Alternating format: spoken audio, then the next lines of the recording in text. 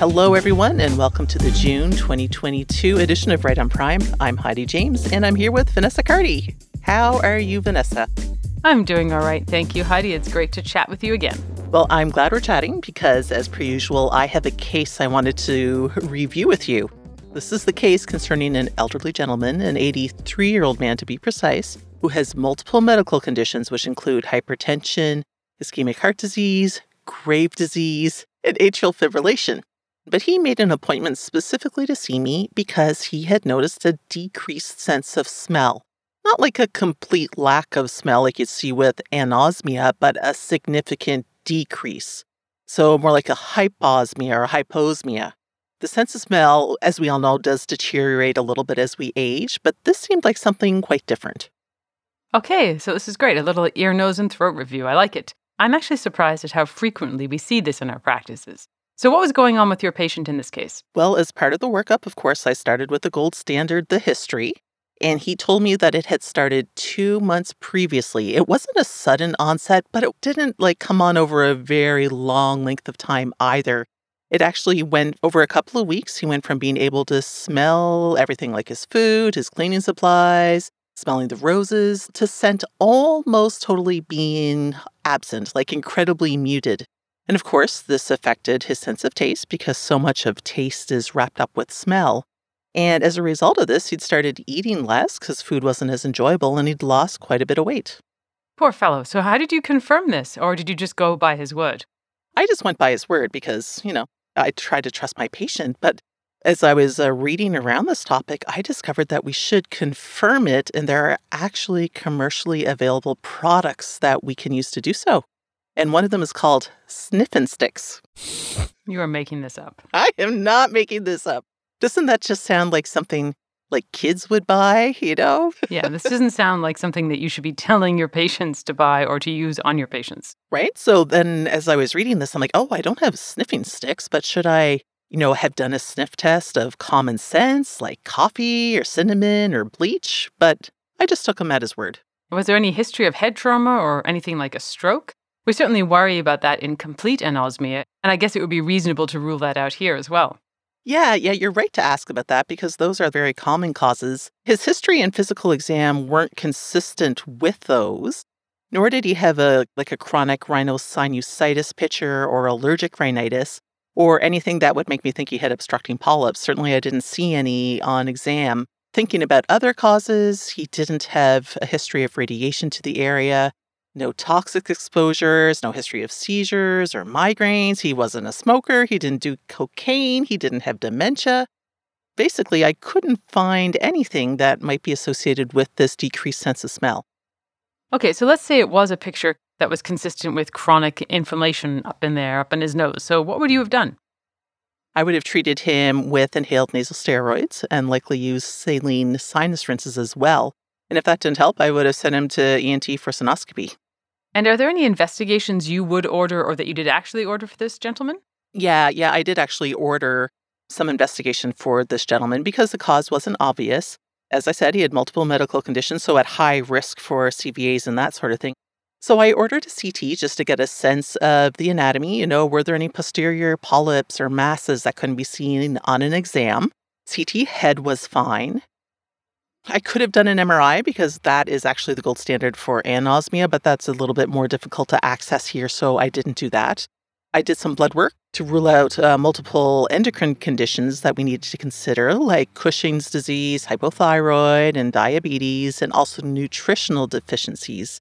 And here we think about zinc and copper, vitamin A, vitamin B12, and vitamin B6.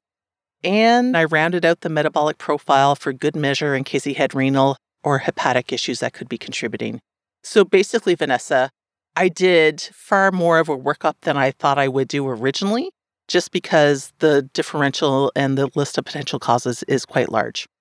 Just to let you know, all of the results were normal. There was no change from his baseline on any of the parameters, and all the imaging was normal as well. So I was really no further ahead.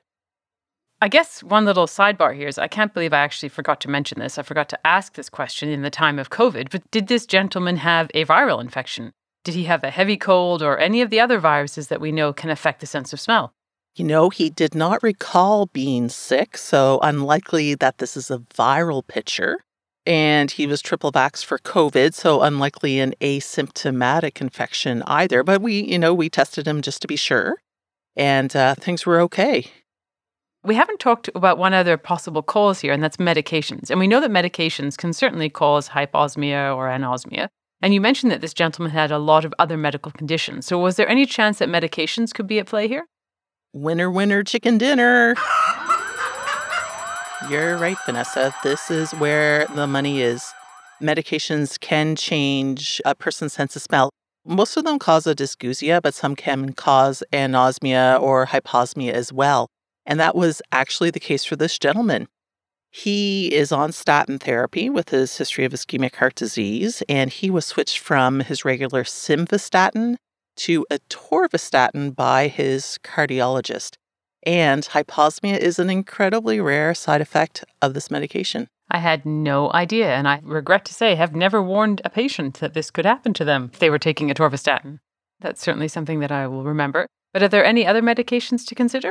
It looks like some of the calcium channel blockers, many of the statins actually, and some antibiotics can impact a sense of smell. So something to think about when you see patients whose hyposmia isn't easily explained. That's very interesting. Now, a question, of course, coming back to the patient, did his sense of smell return?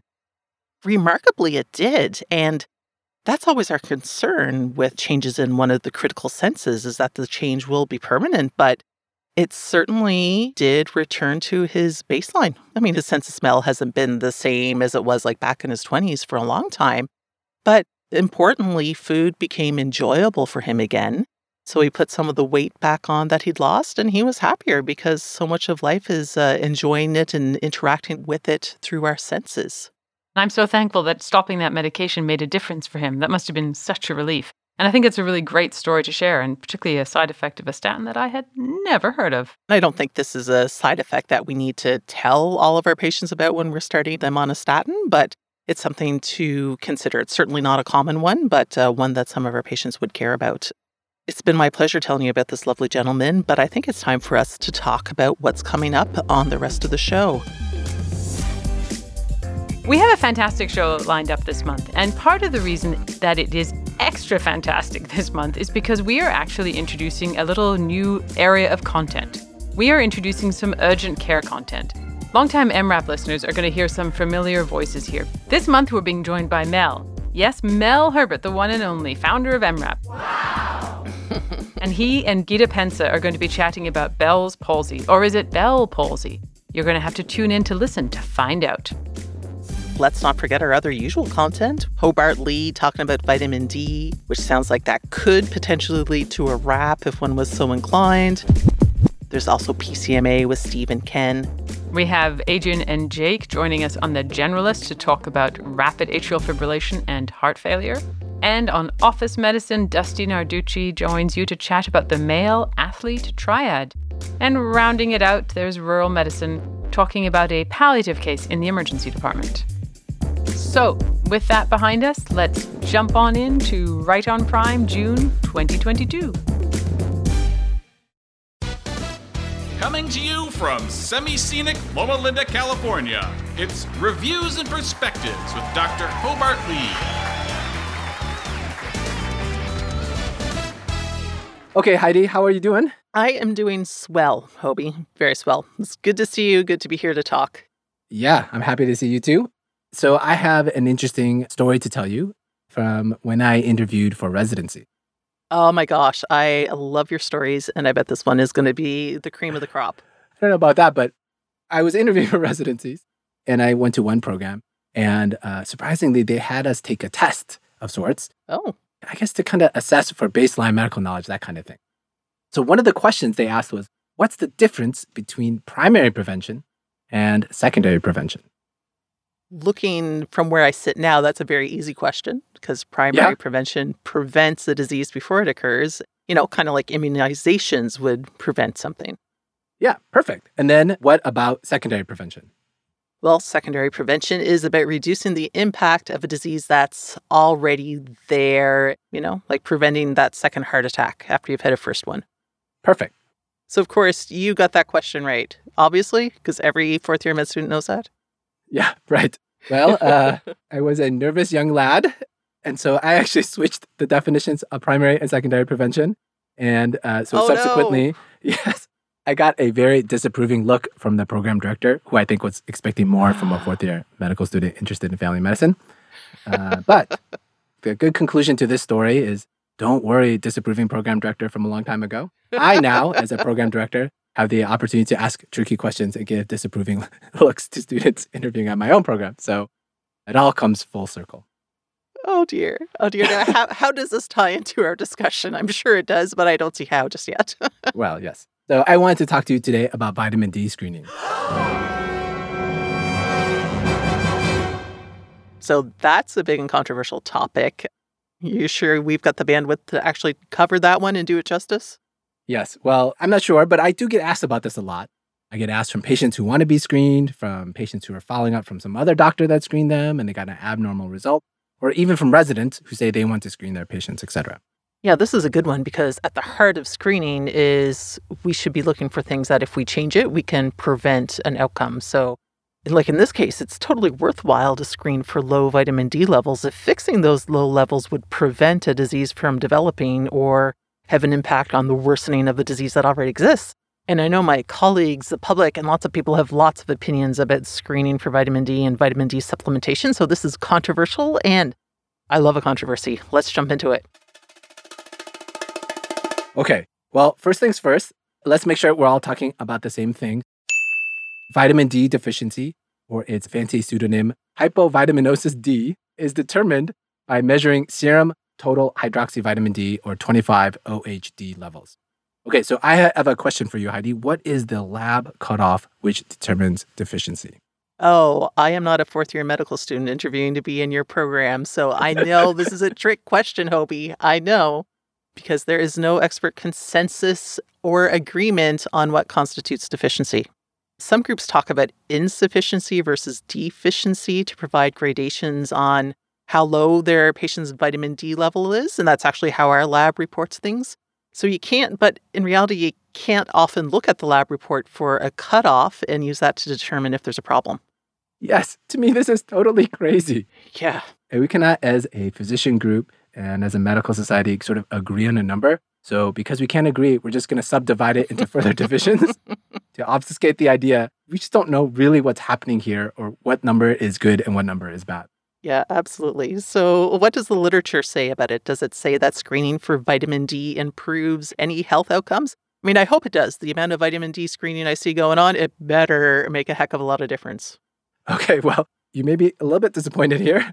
Kawadi et al. Looked at this as part of updating the US PSTF recommendations on screening for vitamin D deficiency in adults. And they found, wait for it, 0 relevant studies regarding screening. 0. Zero? As in like no studies have been done? No studies. Yeah. Wow. Okay, that is surprising to me. Now, is this for the general population or does it incorporate studies looking at like different high-risk populations? I'm thinking of, like nursing home patients or those who may be obese or older or those of African-American heritage. Yeah, so the US PSTF looked at that too, and they found 0 studies about screening for vitamin D in high-risk subpopulations. Again, 0. 0. No studies. Nope. There's nothing. How can there be no studies and yet we are screening so many people on a regular basis for vitamin D levels? Like, how can that be the case? I don't know. That's why I want to talk about this topic. Because you look at the evidence, which is some of the stuff that we like to do here, and I would argue, I think the US PSTF does a great job trying to do a relevant background literature search and trying to answer these questions. They found 0 studies regarding screening. No studies on screening, so we can't really comment if we should or should not be doing it. That's right. But what about the harms? If there's no sign of benefit, is there anything that tells us whether it's a bad thing to do? Yeah, so interestingly enough, there are no studies on harms too. So screening, again, talking about screening, there were 0 studies they found on harms of screening. So essentially, we don't know. We have 0 studies looking at either the benefit or the harm of vitamin D screening. Oh my gosh, what a gong show. What a gong show. Well, because everybody and their dog is being screened for vitamin D levels based on zero evidence, is there any evidence to support doing something about those vitamin D levels if they're low, if they're insufficient or deficient? Yes, sort of. So let's, qualified yes. Let's do some rapid fire yes or no questions here. Is there evidence to support treating vitamin D deficiency for mortality? I know how this interview is going so far, and the answer for every question seems to be no. So I'm going with no. Yes, that's correct. No. How about fractures? No. Correct. How about falls? No. So, that's a trick question there. So there is a small decrease, maybe 0.1 fewer falls per person year in community-dwelling older adults. But I will tell you, it's hard to know given the type of measurement that was used in a lot of these studies. Was it new falls versus total falls? So either way, maybe you can make an argument for a very small decrease in falls in community-dwelling older adults.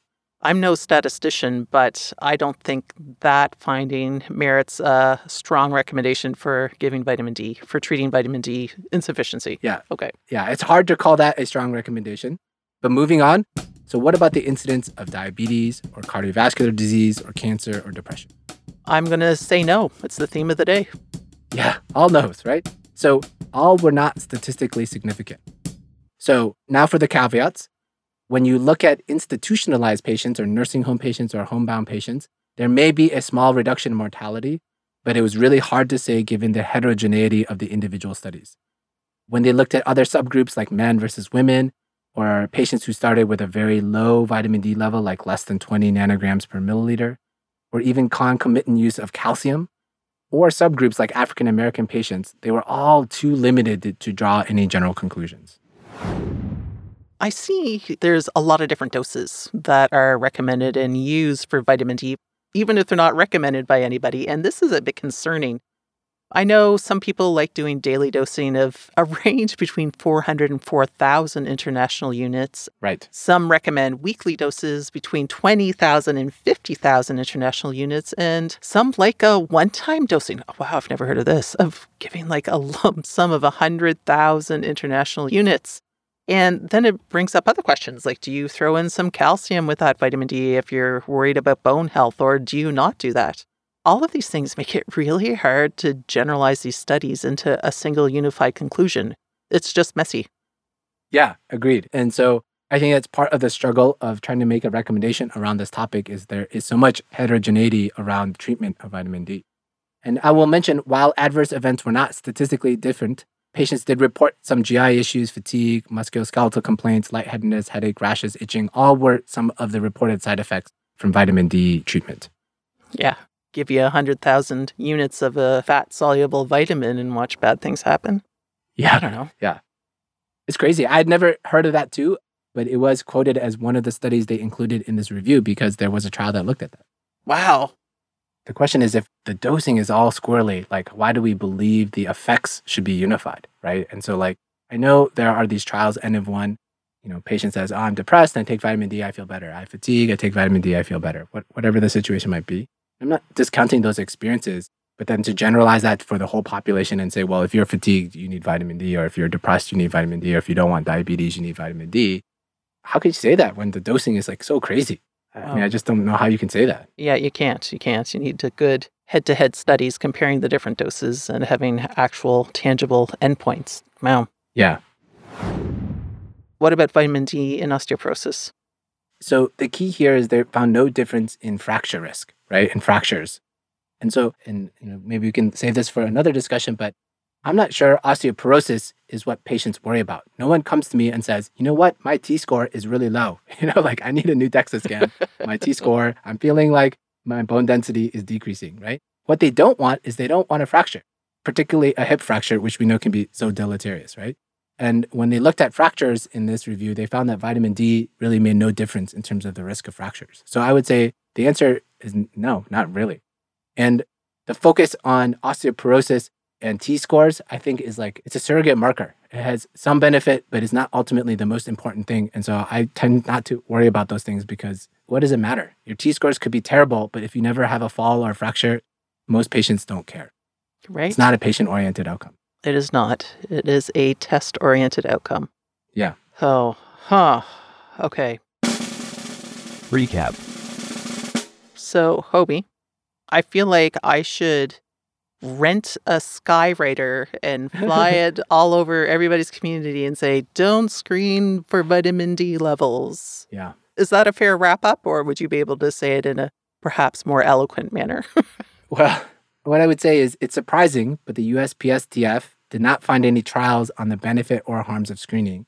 As you mentioned, we do a ton of this. It's almost ubiquitous in our healthcare systems, yet there is no trials really looking at the benefit or risk of screening. And I would say there is very limited or no benefit in the treatment of vitamin D deficiency.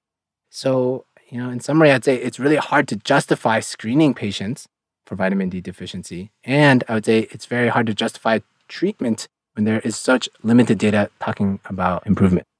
And so, to my ultimate dad joke, it's vitamin denied. Wah, wah. That's awesome. It's the best I could do. I tried so hard. That's pretty good. That's pretty good. Is it? We love our dad jokes. Okay. Very nice.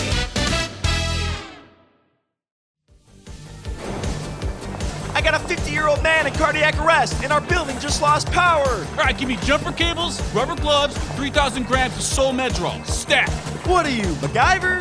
No, I'm the Generalist. Greetings all, Vanessa Carty here, and today I have the pleasure of introducing Adrien, Selim, and Jake Anderson as they discuss a case for the Generalist. This is kind of the Generalist in the hospital, when we do those ward rounds, when we take care of patients on the medicine unit. So let's join Jake and Adrien as they talk about atrial fibrillation and heart failure. So, Jake, I got a case for you. All right, that's great to hear. I'm excited to walk through this one with you. This is a great case that hits on a lot of really important things. So you are the hospitalist on, say it's after hours and you're covering the medical floor, and you get a call from one of the nurses on the floor and they tell you about a patient. So this is a 65-year-old female. She was just admitted that morning because of an HF exacerbation. She's known for non-ischemic cardiomyopathy. She was actually admitted a few years ago for the same sort of thing and found to have a very poor ejection fraction at that time. So it was less than 20%. And it was thought to be related to alcohol, so she had an alcohol cardiomyopathy. Thankfully, though, her last echo was just a few months ago, and her EF at that time had improved. It was around 45% now. She's also known for AFib. She's on a Pixaban for it, and she's also on a low dose of bisoprolol at home. So the story is she was admitted this morning. She has an acute HF exacerbation. She was given some IV furosemide in the ED, and she was pretty stable when she came up to the floor. She was only on 1 liter of oxygen. She was working a bit hard to breathe, but it wasn't terrible. But now you're getting a call from the nurse, and the nurse is telling you that her heart rate is going pretty fast. It's like 140 to 150. She's requiring a bit more oxygen now. She's on 4 liters of oxygen via nasal prongs. She's breathing around 26 or so. He says that she doesn't look terrible. She doesn't look like she's peri-arrest or anything, but she doesn't look great either. So his main question is, what should he do about the heart rate? So he asks, should we just cardiovert her? Should we give her some IV metoprolol? So what do you think so far, Jake? What's your plan of attack here? Yeah, this is super challenging. And, unfortunately, this is not an uncommon scenario. So on one hand, you want to slow down the patient's heart rate because maybe that's causing her to decompensate from a heart failure standpoint. But on the other hand, maybe the tachycardia is actually compensatory, right? Like she's speeding up her heart rate to maintain stroke volume because of a poor ejection fraction. So if you slow it down, that might take away that compensation. Right, exactly. So really good points. We're going to get into the nitty-gritty of that in just a second. But in this particular case, what ended up happening was she got IV metoprolol. So it seems like a reasonable approach. But unfortunately, after getting it, she decompensated pretty quickly. And so the problem was, unbeknownst to the doctor who was on, she was actually in compensated cardiogenic shock. And it turns out her EF was actually less than 10% when they got a formal echo the next day. So that beta blocker she got just kind of tipped her over the edge and she decompensated. Yeah, these are really tricky situations. So after that, what ended up happening? So thankfully, she did okay in the end. She did have to go to the ICU. She did require inotropes for a few days, but she turned the corner pretty quick, and she was actually discharged home after about a week or so.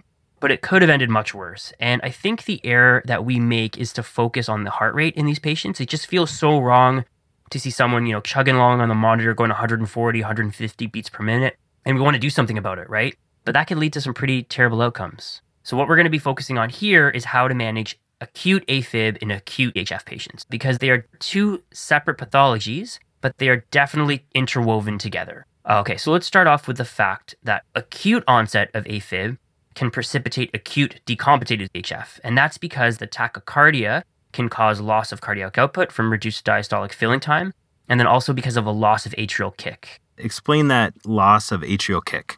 This is especially relevant for patients who have HF with preserved ejection fraction. So they have diastolic dysfunction. They have a stiff ventricle, right? And so they have a hard time filling their ventricle in diastole. So they rely on that atrial beat, that atrial systole, to kind of fill up, to top up their ventricle with blood. So what happens is when someone goes into acute AFib, they lose that atrial systole. So all of a sudden they get a decrease in their cardiac output, and it can lead to decompensated heart failure. Does that make sense? Yeah, totally makes sense. Okay. So we're talking about how AFib can cause HF, but the opposite is also true. HF can cause AFib. Now, when patients have HF, it can cause atrial stretching, and then that puts patients who have HF at higher risk of developing AFib. And then just to complicate things even further, AFib with rapid ventricular response, it may actually be compensatory, and I think you touched upon that earlier. So the challenge here is to really try and figure out just what is going on, because it's just so tangled together. Yeah, super challenging. Chicken or the egg? Let me try and summarize this. I'll take a stab. So first off, acute atrial fibrillation can be a trigger for acute decompensation of heart failure.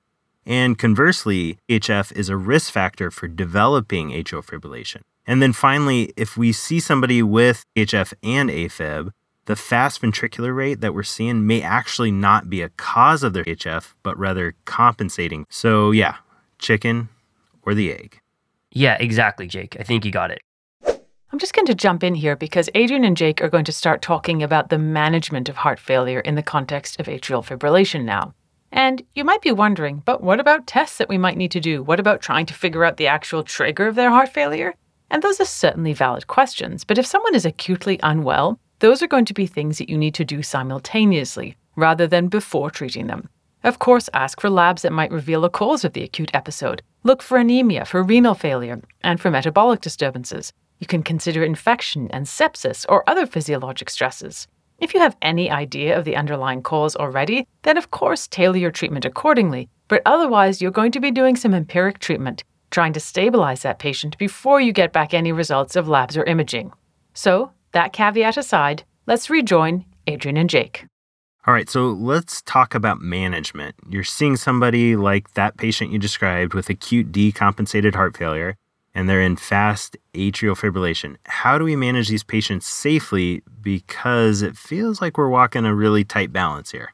This is a challenging, and sometimes it feels like we're stuck between a rock and a hard place with really no great answer. Another complicating factor here is that there is a lack of evidence to guide us. Now, you would think for something so common, there should be lots of trials and review articles and all that sort of stuff. But when I started looking into this, I was really underwhelmed, to say the least, by the amount of literature out there. There's really not a whole lot out there. There's that inverse relationship between how common something is and to how much it's been researched. Yeah, I find that true. So a big disclaimer here is that this is based mostly on expert opinion, and management patterns can vary widely from physician to physician, from area to area, and hospital to hospital. So I would have a really low threshold to discuss this with your local cardiologist or an intensivist, because these patients are tricky to manage and they can deteriorate quickly, and everyone's practice pattern is a little bit different. So Jake, let me ask you, you're called to see that patient like we talked about earlier, and they're, in acute pulmonary edema, they're in AFib with a rapid ventricular response, and the rate's between, 130 to 150. So what's your first step? Well, honestly, I think my first step would be, just like you mentioned before, I'm calling for help. Maybe cardiology, maybe even ICU, depending on how sick the patient was. Yeah, I think that's a perfect first step. Their management takes a lot of finesse. And some of the interventions that we need to do can only be done in a higher level setting like BiPAP, so they sometimes need to go to the ICU. So again, I'd have a very low threshold to call for help. Got it. First step, reach out for some help. So step 2 is treating this HF like you usually would. Okay, so try to ignore the heart rate just for a few minutes and get the patient on non-invasive positive pressure ventilation if you think that they need it. Get them on a nitro infusion if they're hypertensive. Maybe get some diuretics into them if they're volume overloaded. So we're going to do the usual stuff that we're all used to with acute HF exacerbations. All right, so we've done all that, but the patient's still tachy. Say their heart rate's in the 130 to 150s. What are we going to do now? Because maybe that atrial fibrillation and their tachycardia is contributing to the HF, right? Yeah, okay, so now we're on step 3, which is managing the heart rate. So we can tolerate a somewhat higher heart rate than we're used to, and so we should be aiming for a heart rate under 120. Okay, so we can accept a little bit higher heart rate than we're used to. Now, the major branch point here is if the patient has HF with preserved ejection fraction, or do they have HF with reduced ejection fraction, okay? Now, it's nice if they have a recent echo in their chart, but sometimes that information just might not be immediately available. So if you don't know, the easiest way to do this is to just have a look with a bedside ultrasound. Now, look, I work in an ED, and I'm fairly comfortable with ultrasound, and most of my colleagues in the ED are. And look, I can't tell you exactly the patient's EF to the nearest decimal point, but I could certainly tell you if it looks, normal-ish, if it's really bad, or if it's somewhere in the middle. So I'm pretty good at ballparking it. Point-of-care ultrasound in a case like this is definitely emerging on the wards. Although the ED crew has been way ahead of the game, we're starting to see this a lot more. A lot more hospitalists becoming comfortable with this way to evaluate the patient. I mean, it kind of sounds scary, having a look with the bedside ultrasound. Sometimes the cardiac views sounds a bit intimidating, but it's really not that hard. So I definitely recommend anyone who's not that comfortable with it, going out and taking a course. It's really easy to pick up, and it could really give you a lot of information. Patients with diastolic dysfunction. So say your patient has a normal EF, okay? So they have diastolic dysfunction. So they have HF with preserved ejection fraction. Well, in this case, you can use a calcium channel blocker, or you can use a beta blocker IV if their blood pressure can tolerate it, okay? So reasonable options here are diltiazem. You can use a dose of 0.25 milligrams per kilogram. You could also give smaller doses if their blood pressure is a bit on the softer side. So you can do something like 10 to 15 milligram IV boluses as well. Metoprolol, 2.5 milligrams to 5 milligrams IV is another option. And you can give some repeat doses in 5 minutes as well if the heart rate is not being adequately controlled. Now, if the patient is already on a beta blocker or calcium channel blocker at home, it's probably best to stay with the class that they're already on. And then once their heart rate is controlled, you can give them a PO dose, once their heart rate is back kind of where you want it to be. Yeah, I love that idea, starting with small doses and incrementally increasing them and redosing until you get that response you're looking for. Patients with systolic dysfunction. So now if the patient has a poor ejection fraction, they have systolic dysfunction or HF with reduced ejection fraction. So in this case, it's probably best to avoid beta blockers or calcium channel blockers because of their negative ionotropic effects. Okay, and that's what happened to that patient that we talked about earlier, is that you're taking someone who has reduced ejection fraction, and then you're putting a negative ionotrope on top of that. You're also slowing down their heart rate, which could be compensating, and then basically the results can be disastrous. So if we're taking beta blockers and calcium channel blockers off the table, what are we going to use in this case? You're not talking digoxin, are you? Yeah, I'm going old school here. I think digoxin is definitely an option here, and amiodarone is another option as well. So both of these can rate control, but they don't have that negative ionotropic effects that, beta blockers do and calcium channel blockers do. Now, I don't use digoxin very often. I think I probably use it once or twice a year, to be honest. So I always have to look up the dose when I have to use it. And the dose is 0.25 to 0.5 milligram IV load. Okay, so you want to be careful for patients who have renal disease because it is renally cleared. And then another problem with DIG is that it acts on the vagal system, not so much the sympathetic system, right? So if the patient has high sympathetic drive, like they're amped up, they're dyspneic, their sympathetic system is turned on to the max, well, digoxin's probably not going to work all that well in that case. What about amiodarone? Tell me more about that. I normally think of it as a rhythm control agent, but it actually does rate control as well. And again, it doesn't have the negative ionotropic effects that beta blockers or calcium channel blockers do. Now, it can cause some hypotension, so you got to be wary of that. And the dose is 150 milligrams IV over 10 minutes, and then you can give an infusion after that as well.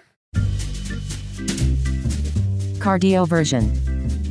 So we've hit on a couple meds. What about cardioversion? Should we be cardioverting these patients? Wouldn't that kind of fix both issues right away? The answer is it's complicated.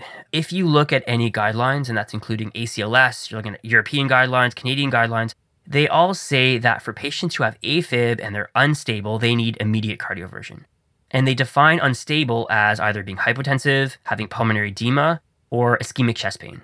So what they're basically saying is that these patients who are in AFib and they're in acute decompensated HF, well, they need to be cardioverted ASAP. But there's a few problems with that. And this is why I don't think cardioverting everyone is in our patient's best interest. Okay, so first off, patients who have a rapid ventricular response, again, they may be compensatory, right? They may be compensating for their reduced ejection fraction. And if we cardiovert them into sinus, especially if they've had a beta blocker on board or a calcium channel blocker on board already, we're going to slow them down and then take away that compensation. Now we're just going to make things worse. Secondly, we're taking a potentially unstable patient and then we're going to be giving them sedation to help with the cardioversion. And so that's a really high-risk situation. We've actually had a morbidity mortality case about this in the department I work at where we had a bad outcome because of that.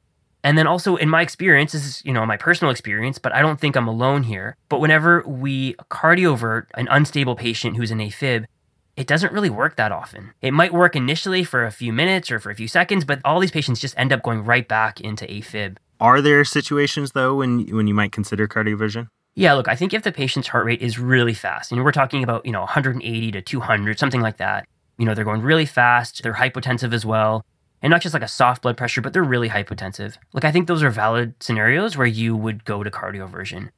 But these are sick patients, these are high-risk patients. I would definitely be on the phone with ICU. Yeah, makes sense. And we should throw out there that these patients should be anticoagulated. Yeah, good point. And that's another concern for cardioversion is that, there's a stroke risk involved with cardioverting these patients, especially if their AFib has been going on for some time and they're not anticoagulated, or you don't know how long they've been in AFib for and they're not anticoagulated. Obviously, if you have to do it, you have to do it. But good point about the anticoagulation. Stepwise approach to management. So let's get back to the patient you presented at the beginning and run through how we could manage them in a stepwise approach. First off, I reach out for help. I give a call to our ICU saying that this patient may need some BiPAP and some help with management. Next, we get some IV furosemide in, start the diuresis, and start BiPAP. I know they have a reduced EF from the prior echo, and say I look with a bedside ultrasound and notice that their ejection fraction is severely reduced. So I'm going to avoid beta blockers and calcium channel blockers, and we'll start with a loading dose of digoxin. The ICU comes down, says, great job. Patient does great in the ICU, is discharged home a few days later. Awesome, Jake. You did it. You saved them. Amazing. Yeah, so perfect overview. You want to take a stab at summarizing all of this? Recap. Yeah, I'll try. AFib and HF are separate entities, but they go together frequently. And we know HF can cause AFib, and we know AFib can cause HF, both acutely and chronically. Now, in terms of how to manage AFib in patients with acute HF, well, start off by calling for some help, whether that's ICU or cardiology. We're going to treat this HF like you usually would. And then for heart rate management, a good rule of thumb here is to aim for a heart rate of less than 120. If the patient has reduced ejection fraction, then you can use either digoxin or amiodarone. If they have preserved ejection fraction, well, then you can use a calcium channel blocker or a beta blocker. Cardioversion is an option, but probably best to reserve it for the sickest patients. But these are high-risk situations, so have a very low threshold to call for help. That's great. Great case. Really helpful points there on approaching something that we see commonly. All right. Thanks, man. Good talking with you. Thank you so much to Jake and Adrien for breaking down some of the complex conundrums we can encounter when caring for patients with heart failure and atrial fibrillation. And thanks to you for listening. Catch you next time on The Generalist.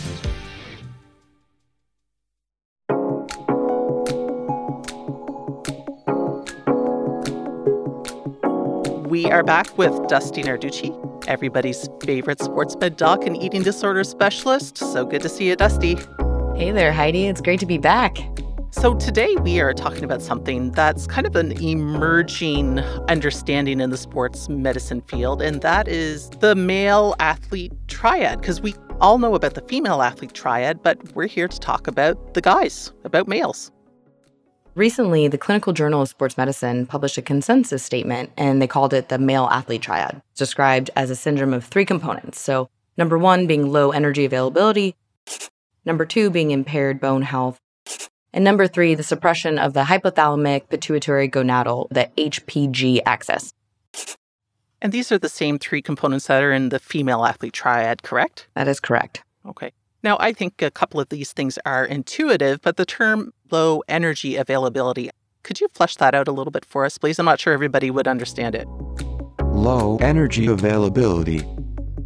Low energy availability is essentially a result from insufficient dietary intake, so calories, to meet the needs of an individual's basal metabolic rate and pairing that with their exercise energy expenditure. So how much are we putting in? How much are we getting out? And is that enough to sustain a healthy life, a healthy body? So inadequate energy availability does not allow efficient bodily homeostasis and sufficient energy turnover to really permit an adequate adaptation to training, desired performance, and optimal recovery in our athletes.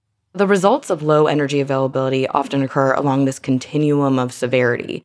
And you'll see changes in hormone productions. There will be poor athletic performance, risk and reoccurrence of injury, psychological harm, and impairment of the body's systems just overall.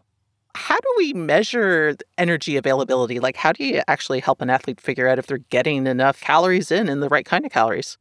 Sounds like a simple thing to do, but it's not. So currently, there's no standard protocol for measurement of energy availability among athletes or really anybody. And what exactly constitutes energy availability varies greatly in our current published data. That's probably, Heidi, because these measurements of energy intake and expenditure are based on self-reported measures. And don't get me started on nutrition databases and things like that, because self-reported anything is always dangerous. These and other variables make the estimates needed to create a protocol for energy availability or a norm of energy availability, depending on somebody's body habitus or exercise expenditure, nearly impossible. I bet you won't be surprised when I tell you that the exact definition of low energy availability is still to be determined in all athletes. Yeah, no, that sounds like it's not a surprise based on what you told me here. So, but given this, what is your average sports medicine doc or even a family doctor to do about it? Do we just guess? So because most of our knowledge is based on really small studies assessing data-driven outcomes rather than patient-oriented outcomes, which I love patient-oriented outcomes, I really struggle making any type of clinical practice changes based on these conclusions. I don't know if every sports doctor feels that way, but I kind of try to make things a little more individualized. But similar to females, exercising men need around 30 kilocalories per kilogram of fat-free mass per day or more to maintain health, but take that number with a grain of salt or for what it's worth. Is this deficiency in energy availability and the triad in general, is it very similar to that in females, or is it quite different? So similar to female athletes, there's multiple routes that exist for males to develop a triad-like clinical picture. And these include clinical eating disorders, intentional weight loss without disordered eating, unintentional undereating during a time of illness when that metabolic need is more, or increased exercise. Sometimes there's a lack of education, limited resources, and religious practices that can all inhibit efficient dietary intake. And remember, males are not invincible to clinical eating disorders or body image concerns. I see male athletes struggling in my practice regularly. The stories I can tell you, Heidi, it's just something that we do not talk about as clinicians, and it's heartbreaking. That would be terribly heartbreaking, terribly so. Bone health. In what ways does the male athlete triad manifest itself in our patients' bone health? This can get really complicated. Since males do not have a menstrual cycle, it's a lot more difficult to assess reproductive and bone health than it is in females. So we know that amenorrhea in females has a detrimental effect on bone health. But for obvious reasons, we can't use the factor to assess our male athletes. We do know that impaired bone health does lead to a higher risk of bone stress injury, regardless of gender. And based on our current literature, even low-impact and non-impact sports like cycling can lead to bone stress injury. So it's not just runners who are affected. And there's such a stigma, especially in media, that runners are the only ones that have, bone stress injury. And we think that this is because there's more of an association with low body weight and the belief that it improves performance in these leanness-focused athletes, like we were talking about pole vaulting and weightlifting and cycling, things like that. HPG axis. How will physicians know that low calories and high volume exercise are suppressing our patient's HPG axis? So when that HPG axis is suppressed, this is going to lead to a hypogonadic tropic hypogonadism. And this is going to include a suppression of testosterone and luteinizing hormone. You'll see negative changes in spermatogenesis and decreased libido based on self-reported data. Again, there's a lack of consistency as the cross-sectional studies and very few randomized controlled trials if they're looking at a variety of sports, different athlete demographics, a deficiency in calories. Others have excessive exercise, and then some have both. So it's just not consistent. It's really hard to pull from that. And when we are looking at testosterone levels, there's a huge issue because we don't have a good baseline for this population. So we see a lot of gray zone reductions and rarely any clinical low results. These sound like alarming changes. Can they be reversed? Absolutely, you can. And that really just takes recognizing this condition and treating it appropriately. Some studies show that impaired reproductive hormones and spermatogenesis return to normal quickly with exercise cessation. And most young athletic males are probably more worried about having a low libido, and we don't have enough of an understanding about the mechanism yet to determine how long this concern will propagate. Diagnosis. I think it's fair to say that a lot of clinicians are not aware of the male athlete triad and are really starting from scratch when they see a patient that may have these conditions. How would you recommend that practitioners screen for the male athlete triad? As clinicians, we need to consider energy deficiency in the differential diagnosis when athletes present with other medical concerns. It shouldn't be the diagnosis of exclusion. I feel like sometimes it's the last thing that's considered when most of the time it actually should be the first thing. And athletes may not present with all three components of the triad at the same time. And assessing symptoms is hard. Although those questionnaires are available to identify symptoms of hypogonadism in males, these are generally limited by poor specificity and were really developed for the use in older men and have never been validated in athletes. What questions are you asking as you take the history? What are you looking for? So I dive deep. I always ask about an athlete's mental health, and then whether or not there's an occurrence of a known endocrine disorder, such as hypothyroidism or hyperprolactinemia, really to kind of look at other factors that might be causing this weight loss or energy impairment. Some medications can cause similar symptoms, such as selective serotonin reuptake inhibitors, antipsychotics, verapamil, opiates, and substances such as cocaine and marijuana. Others may reduce appetite and cause weight loss and deficiency in calories just because they're not hungry, and those are usually your stimulants for ADHD. And topiramate, sometimes we prescribe that for migraines in athletes or things like that, and those can all lead to an inadequate caloric intake to meet the body's needs. And regarding psychosocial factors, it's so important to consider cultural perceptions of body weight or size, social pressures from coaches, parents, or teammates, and then food scarcity should never be overlooked, nor should access to food. All of these factors can really influence eating behavior. When we move to the physical exam, what might we see? So in the physical exam, I always assess for signs of gonadal abnormalities, such as the absence of facial hair, body hair, any changes in the genitals or the breast changes, also signs of an eating disorder. BMI is often recommended, but I really do not love BMI to begin with, but especially I don't think it's optimal method to assess nutritional status in athletes. Okay. Now, what do you order for testing? So when warranted, I do order a DEXA scan. Sometimes I get a pituitary MRI to rule out a pituitary mass if that's something you're worried about. In general, I order a complete blood count, comprehensive metabolic panel, total and free testosterone, thyroid panel, luteinizing hormone, follicle stimulating hormone, prolactin, iron studies including ferritin, B12 and folate, vitamin D, but more because this is recommended by a lot of our protocols and literature. We already know there's a nutritional deficiency, so I kind of scratch my head sometimes of why we're even looking at this. I mean, I don't think most of these, athletes have rickets, but that is on the list. Maybe we'll all get over vitamin D eventually. I don't know. Not bloody likely.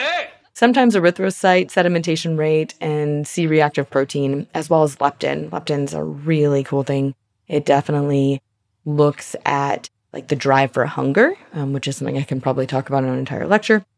Also, I got an EKG and a body composition if it's available to really assess that fat-free mass and the total body water content.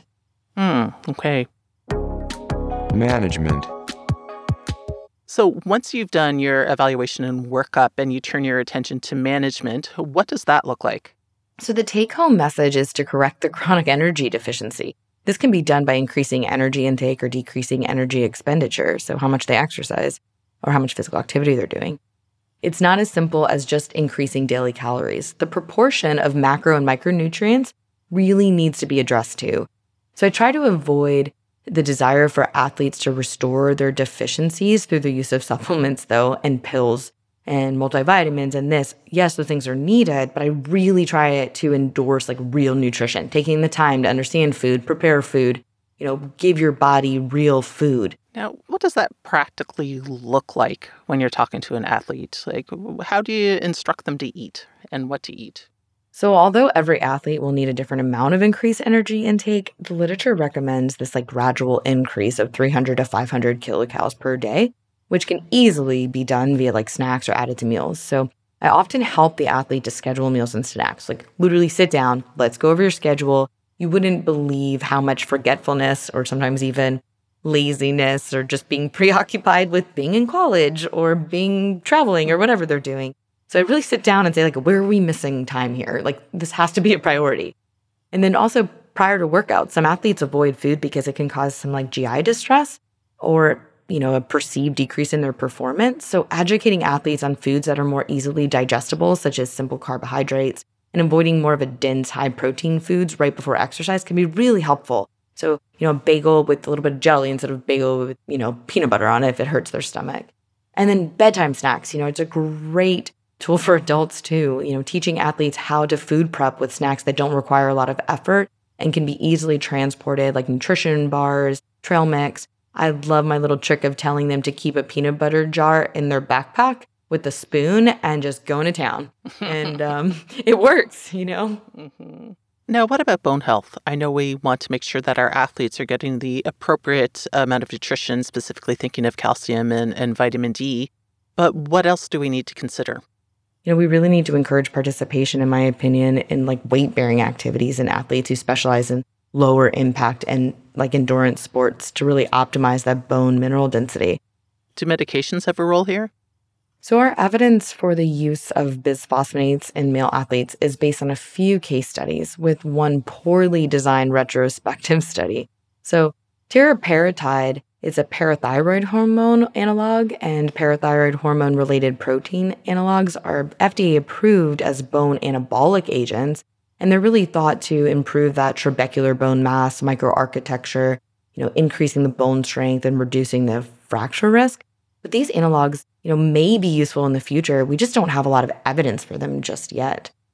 So romosozumab, a monoclonal antibody that has been shown to increase bone density and reduces fracture incidence, should be on our radar as well. But also these treatments are based on studies assessing postmenopausal women and older men. So, take it for what it's worth. How about fixing that HPG axis? Are there medication options? So similar to female athletes, a year of non-pharmacological treatment is recommended. Most pharmacological treatment considered for this condition are banned by professional sports organizations. So those medicines can't be used, to allow them to participate in whatever sport they want in that organization. So treatment has really focused mostly on increasing testosterone. So one would hope that normalizing T levels would improve bone mineral density, sexual function, and quality of life. But since most athletes are in this gray range of low normal T levels, the clinical picture is just so complicated. Frankly, we have limited evidence available and many restrictions regarding the use of testosterone. Other therapies to increase T levels have not been very promising and have little or no evidence to back up their use. These include estradiol replacement, clomiphene, tamoxifen, and aromatase inhibitors. Now, Dusty, when would you consider telling an athlete that they need to stop? They need to stop participating in sports until they get better?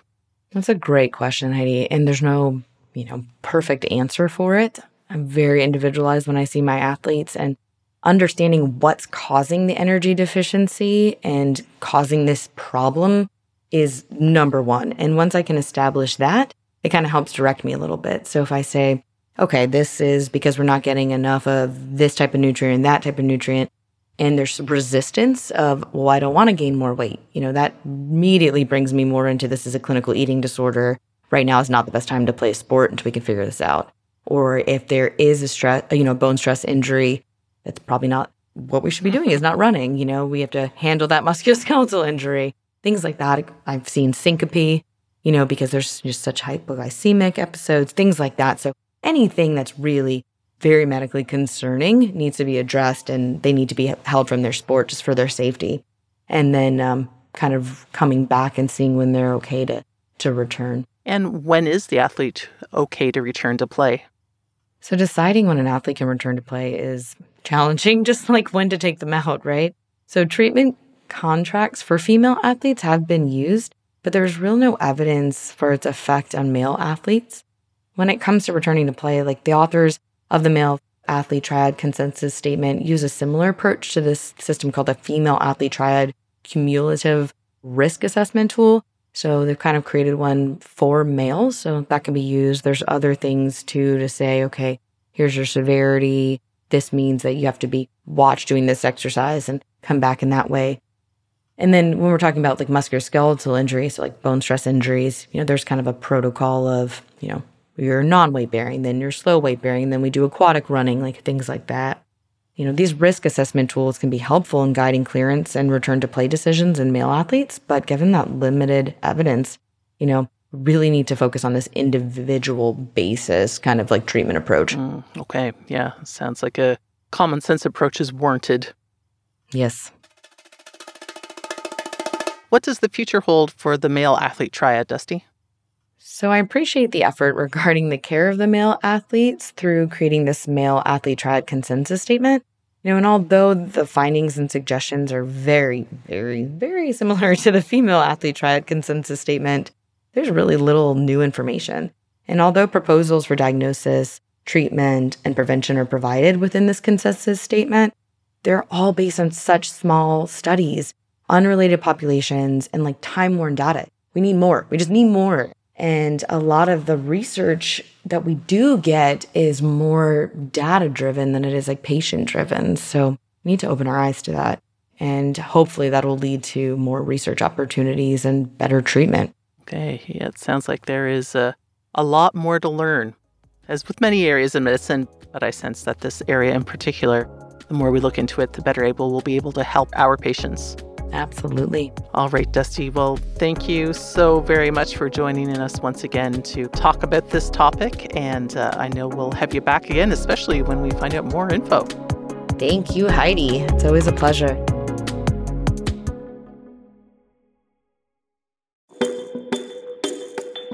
You're minding your own business when all of a sudden a patient comes in to you and says, I think I'm having a stroke. And you look at the patient deeply in the eyes and you note that they can't move half their face. Both the top bit and the bottom bit on the left side is all droopy. And you tell them to smile, it doesn't work on that side. And you tell them to raise their eyebrows and it doesn't work on that side. Are they having a stroke? What are you going to do?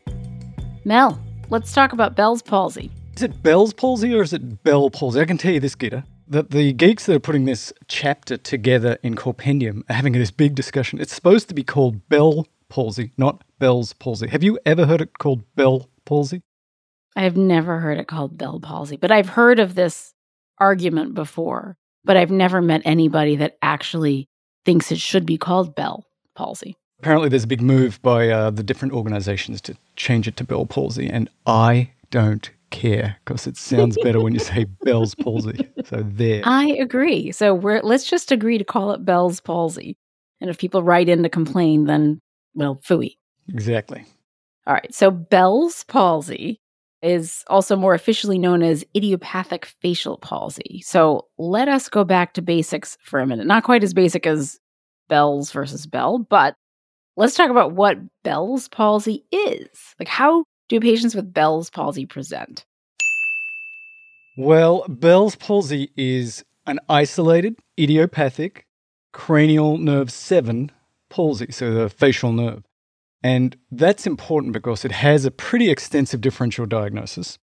And the idiopathic part is interesting because we think a lot of these are actually caused by viruses. And if you dug hard enough and did biopsies and did viral stuff, you might actually find a cause. And then does it stop being Bell's if you find that there's a virus that causes it? Probably not. But it's to differentiate it from not obviously something else, not obviously a tumor, not obviously a stroke, not obviously Ramsay-Hunt syndrome, which we'll get into. So I can't find anything else. You've got a facial nerve palsy. Probably many of them are actually caused by a virus that makes this thing swell up and then it stops working. So that's what Bell's or Bell palsy is. It's the idiopathic form, but idiopathic is probably a virus in lots of cases. And the funny thing about Bell's palsy is that there are other symptoms that can go along with it that aren't entirely limited to that facial droop. And I think we don't talk about that a lot. But many times I've had patients tell me that their facial droop was preceded by pain behind their ear or tingling in their face. But there are a few other symptoms that can be associated with it too. Well, some people can get like hyperacusis, stuff like that. You're not supposed to get sensory changes. This is supposed to be mostly motor, but my experience is the same as yours, although it's different in the textbooks, is that there's actually a wide range of different neurological symptoms that people have, that they experience. So sort of this completely painless idea that Bell's palsy is pure motor loss, I just don't see it. Often they've got pain, often they've got sensory changes, often it's preceded by pain, tingling sensations. And if they get sort of the squished nerve really proximal, they can actually have loss of sort of taste and sensation in the anterior 2/3 of their tongue. There's lots of stuff going on there. Is that your experience? Absolutely. I actually think I probably really over-imaged a lot of these early patients that I saw in my career because I was like, oh, your face tingled? That's not normal. Let's scan your head. Oh, like, you have some other weird thing, a feeling in your eye? Like, that's weird. Okay, let's scan your head. Not supposed to have hearing loss. That's odd. So yeah, but I think now as I've seen more and more of these patients and I have learned that list of like, oh, that can actually go along with it. It makes it thinking about it clinically much, much easier. But I think probably the most important thing for us to know is how to distinguish a simple Bell's palsy from a central cause of a facial droop. So like a stroke, for example. So how good is our physical exam at doing that? It's actually pretty good if we look at how often we miss bad things. So the key is that you've got a facial nerve palsy, and the key with this facial nerve palsy, everything's drooping and the eyes aren't closing properly and there's slobber coming in and out of the corner of your mouth. The key is that that's all there is, that there is no central things going on. You don't have ataxia, you don't have stroke symptoms, you don't have other central findings. So this is all about it being peripheral, and that means that your entire face, both the lower part of your face and the upper part of your face, your forehead, is all paralyzed. Now again, in the textbooks, classically, this is perfect paralysis and you can't wrinkle and nothing moves. But people can present pretty early where they've still got some function, so it can be a little tricky. But classically, in central causes of facial paralysis, because you're getting innervation from both sides of your brain, you can actually retain that ability to wrinkle your forehead. But like I say, sometimes it can be a little hard. And nobody's going to, kill you for every now and then doing a little extra imaging because you weren't quite clear. But most of the time, a good neurological exam that shows that you've got no ability to move that face on one side, both the upper and lower, and no other neurological findings. You can walk fine and your neurological exam is normal, then it's probably going to be Bell's palsy. I would add to that, you should do a really good cranial nerve examination. You should examine along the facial nerve and the parotid, for example. You don't want to miss any external tumors. But we're pretty good at it, it turns out. So there's one stroke that actually can produce what looks exactly like a Bell's, and it's actually a pontine stroke. So the seventh cranial nerve comes out of the pons. So you can actually stroke in your pons right near where it comes out. But that happens, it's estimated less than 1% of the time. So you are seeing the patient, you did everything right, got a good history, you did a good exam, it all looks peripheral. And about 0.8% of the time, I don't know how they work this out, when you follow people up, it turns out they actually had a stroke. But we're not going to scan over 100 people and do all that radiation expense when it just looks like a Bell's palsy. If it then doesn't get better, or if other things happen down the line, then you might image them. But initially, you can get away with just a really good exam and a well-documented exam. So you mentioned tumor. I think there are things that are further down the list from stroke when we're thinking about central stuff that would be important to think about. But tumor is vascular causes. They're on the list, but obviously very hard for us to diagnose. But is there anything that might raise our suspicion that this might not be a straightforward Bell's and that we should dig a little deeper? I think sometimes patients who have central causes or tumors are supposed to present much more slowly over weeks. Is there anything to that? Yeah, I think so. Again, you're looking for, this is what you're basically going to label this person as a peripheral thing. I'm going to give you a few meds, which we'll get into, and you don't need to do any workup. And you do not want to miss the people who do have a central cause that do need a workup. So the differential diagnosis is quite long, but classically Bell's comes on pretty quickly, within a day or two, usually from when they first have those symptoms to when they get that paralysis. And it usually only lasts for a few weeks and then goes away. So if you've got somebody that's saying, well, this has been coming on over a month, that's probably not Bell's palsy. Or if you're seeing them 3 months later and they've got that facial paralysis and now, they're saying, oh, my hand doesn't feel quite right, that's probably not Bell's palsy. So it's pretty quick onset and it gets better reasonably fast. But the differential diagnosis is actually pretty long. I'm going to read you, because I'm a good reader, from the Compendium chapter, and it says, differential diagnosis includes, but is not limited to, Ramsay-Hunt syndrome, HIV, tuberculosis, sarcoidosis, diabetes, middle ear tumors, otitis media, Guillain-Barré syndrome, temporal bone fracture, pontine angle tumors, pontine lesions, strokes, multiple sclerosis, metastasis, or tumor. That's a long list. It is a long list. But you shouldn't be afraid, because you could exclude most of those, again, by is it central, is it not central? So we want the non-central form. And then if you take a good look in the ear, you can get rid of Ramsay-Hunt syndrome, which basically produces a very similar syndrome, except you have these vesicles in the external canal. They can also spread across the face. They can be on the tip of the nose, which is, what's that called? Hutchinson's sign, I think? Hutchinson's, yeah. Which is really, bad, because that suggests that these herpes vesicles are actually in your eyeball, and that's bad, and you need ophthalmology to see them. So again, a good history, a good physical exam, you can rule out most of these things. But there is potentially a lot of cause of a peripheral facial nerve paralysis and central paralysis. But again, good history, good physical. Most of the time, you don't need to go further. Yeah, I think one of the things us East Coasters think about a lot is Lyme. Maybe not something that people think about as much on the West Coast where you are, but Lyme is certainly up there. We're always thinking about Lyme disease. And I guess HSV is the other sort of classic one. We've been sort of empirically at times treating patients with acyclovir, but clinically, it doesn't really seem like a whole lot goes along with that you'd see. So, all right. So if a patient comes in with this classic presentation of Bell's, which we now can include some weirdo things like facial tingling or pain behind the ear, things like that, but they can't close their eye fully and they can't really raise their eyebrows, and it definitely seems like a peripheral facial nerve lesion, and it came on relatively rapidly, and there aren't any other really weird neurologic symptoms, and their neurologic exam is normal, it sounds like we can skip the brain imaging emergently or labs or anything like that, unless you're thinking about drawing blood for Lyme or TSH or those sorts of things. Would we agree on that? Yeah, I'd absolutely agree on that. Again, the first time you see this, it's a little bit scary because it looks like a stroke. And it's often the patient comes in because they think they're having a stroke. Because, they looked in the mirror and like, oh my gosh, my face is sagging and I've been told that's what a stroke is. So the first few times you probably do get a little overexcited and image too frequently. But once you calm down and you've seen a few of these and you're very confident in your physical exam and you're going to get the patient followed up, I think the overwhelming majority of these can be diagnosed with no imaging and no lab tests. Now, you talk about Lyme disease. You know how many cases of Lyme disease I've cared for? How many? That would be 0. Oh my God. So, it's such a different experience out here. Like, it's just, I'm in Rhode Island. There are parts of Rhode Island where, like, I don't know, in the summer, everybody has Lyme. Just Lyme all day long. And then we get the occasional facial nerve palsy thrown in, and you have to wonder, like, oh, do we throw doxy in with everything else? But yeah, no, we see a lot of Lyme. Yeah, I was just reading actually in the Compendium chapter that up to 8% of people with Lyme disease will actually present with a facial nerve palsy. So I was going to ask you, because you're the expert, much more than I am. So what do you do when you're in an area where there's lots of Lyme and somebody comes in with Bell's palsy? Do you routinely send titers and do stuff and give them doxy, or what do you do?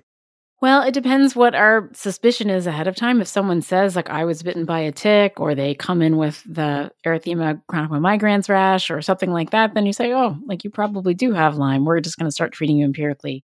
Maybe you can send serologies if it's far enough out that they might be positive.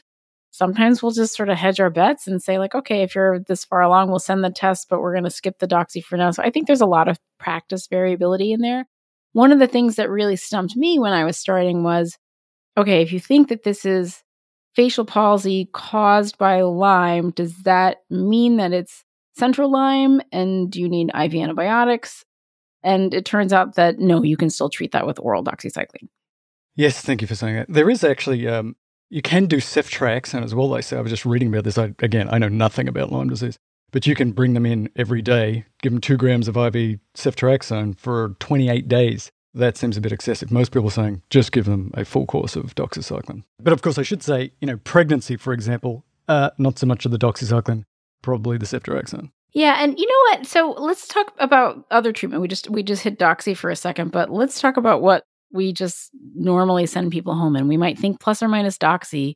For a long time, we were treating everybody with prednisone and acyclovir, and then I feel like this keeps changing. So what are we doing now?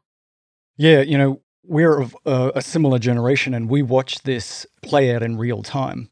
So first of all, we were doing nothing for it. That didn't seem very fun. Then we started giving steroids, and the studies started to show, it looks like steroids actually work, and then they don't work. You know how the literature goes over time. But it does appear that if you pool all of the data, that steroids probably do make a significant effect. They probably make you resolve a little faster, and most importantly, you are less likely to have residual problems. I should have said it up front. The vast majority of people are going to get better, and they're not going to have any significant residual effects or weakness. But there is a subset that do, and it looks like steroids can reduce that subset even more. So steroids are still in. And then the question is, again, we watched this literature as we were in residency and early after that then people were finding, we think that there's actually herpes simplex virus is the cause of a lot of these, so why don't we throw acyclovir at them? And we started doing that, and some studies have been quite positive and some studies not so much. If you look at the current guidelines, most people use this argument. It might help some people. It certainly doesn't appear to hurt. So steroids for everybody and probably acyclovir for everybody is okay. Not everybody does that because the data is not great, but there's like 4 different big societies, and most of them suggest because these drugs are pretty cheap and they've got good side effect profiles and they may help, they're suggesting acyclovir plus steroids, for example, for the vast majority of patients. I think one other treatment consideration that we should address is that poor eyeball that is left unprotected by this lid that can't close. And I think this is actually something that I see sometimes my residents forgetting to address. It's just sort of an afterthought, but caring for that eye is really, really important. We don't want that eye to dry out. We don't want it to develop corneal ulcerations or anything horrible like that. What's your regimen? What do you send people home with? So I have seen actually probably the biggest corneal ulcer I've ever seen was in somebody who had Bell's palsy who wasn't told how to look after it. So I do simple things. I give them some drops, some lubrication that's a little bit thicker, and then I either patch or show them how to tape their eye down, particularly at night, but I think it's a reasonable thing to do during the day as well. Do you have any tricks that you do? No, that's pretty much it for me too. I think at night, sometimes instead of the drops, I'll have them put in like a lacquer lube, some kind of ointment that stays in there longer just in case the eye does open overnight. It's still got that barrier protection in there. I like doing that at night. All right. And finally, I think it's probably important that we do refer these patients for follow-up because some percentage of them aren't going to get better over a few weeks. And if the symptoms don't improve in a few weeks, then there might be other outpatient testing to do and MRIs and EMGs and who knows what other random stuff that they do after that. But there's going to be stuff that they have to do. Yeah. So I should add in here, after a bit of peer review from Vanessa Cuddy, that patching is kind of out in a lot of people's minds. I try to do a literature review to find out patching versus no patching for the treatment of you can't close your eyeball enough in Bell's palsy, and I actually couldn't find any literature on it. And if you kind of do a random Google search from different societies, the Mayo Clinic and these kind of people, about what they're telling people to do, some are saying you should patch and some are saying you shouldn't. So just know that that's a controversy, but you can patch somebody's eye, but they can still get a corneal abrasion and stuff under it because the patch doesn't actually work well. So just know the controversy exists. There are patches and non-patches, and you'll define who you are. Yeah, I think it's important to follow them up. They'll want to be followed up. They're going to be very anxious about this. So you make them feel better. It's not a stroke, but you might have some residual effects and your face is never going to be quite the same. They want to follow up and see people. You do want to see that the progression is, that they are getting better, that there's no new symptoms, that this is not one of those sort of 1%ers where you did everything right, but there's that stupid little stroke that mimics it so well that not the best doctor in the world could pick it up. So I think that's reasonable. I really think it's important, though, for that eyeball to make sure that they're, we've done the right thing. We've taught the person how to look after this eyeball, but somebody should take a look in there, every now and then to make sure that there isn't a big corneal abrasion or something that has developed. So I think follow-up's important.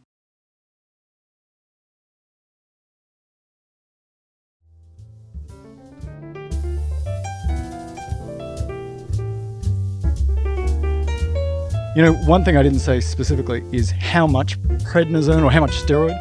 So there's lots of different recommendations. The studies are all over the place, but most people are giving 60 to 80 milligrams a day for about a week, and then the acyclovir 400 milligrams 5 times a day for about a week. So Gita, there's a lot more to this, a lot more to read. You can catch it in the Compendium textbook. The main author was Megan Fix, and the co-authors were Wen-Su Cheng and Dana, how do you say that? I'm hoping it's Kuja. I would guess that. Dana, apologies if we didn't say that right. Yes, sorry, Dana. And Dana's an MBBS, which is the medical degree that the British give people outside of Britain, so I've got one of those as well. So, yay, Dana. So go read about it. Hopefully she'll forgive us for pronouncing her name wrong. That's right. It's a great chapter. You should read it. The deep dive section goes into a lot more detail. So, Gita, thank you for going over this very fun syndrome. It's really cool to make that diagnosis and make the patients feel better that they're not stroking out. Always fun talking to you, Mel. Talk to you soon.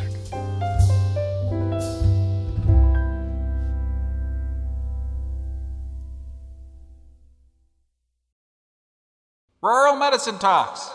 Okay, so let me set the scene. This took place in a rural emergency room. It was a busy evening shift in the winter before COVID-19 swept the world. There were lots of coughing babies in the emerge that night and an apparent urosepsis outbreak in the elders' home. Of course, her name's Cardi B. This is a rural medicine case, and it's a little different. The electrolyte machine was down, the lab was short-staffed, the ER was short one nurse already because they'd gone on a transfer. Things were under control, but only barely. And I remember thinking to myself, if something bonkers happens right now, we could be in trouble. Soon after that, of course, there came a call from the home care nurse stating that a patient they follow at home wasn't feeling well. She was feeling nauseated, tired, and weak. I usually do home care and will try to visit people at home if I can, but as I was working in the ER and as the nurse felt the patient needed evaluation, I asked them to bring the patient in. So an hour or so later, the patient arrived. She was a 77-year-old female with lung cancer, for which she had been undergoing treatment for the previous about 2 to 3 years. She was also on hemodialysis, she had a history of hypertension and diabetes, as well as atrial fibrillation, for which she took rivaroxaban. Apparently, she'd finished a course of radiation about 2 weeks before, and she was due to see her oncology team in a follow-up in another few weeks. And overall, she was extremely motivated to keep going on with treatment and to enjoy more time with her family. This motivation really came to the forefront because only a few weeks before her husband had died after being ill for a very long time, and he'd actually been first brought into the hospital in the exact same ER room where she was sitting now. So everyone was a little emotional. But I got a little bit of history to try and figure out what was going on today. So it turned out that 2 days ago, she'd coughed up a little bit of blood when she woke up in the morning, but she didn't think that much about it. That had happened from time to time in the past few years. In fact, that's what had actually led her to being diagnosed in the first place. She hadn't coughed up a lot this time, and she felt totally fine otherwise, so she went on with her day.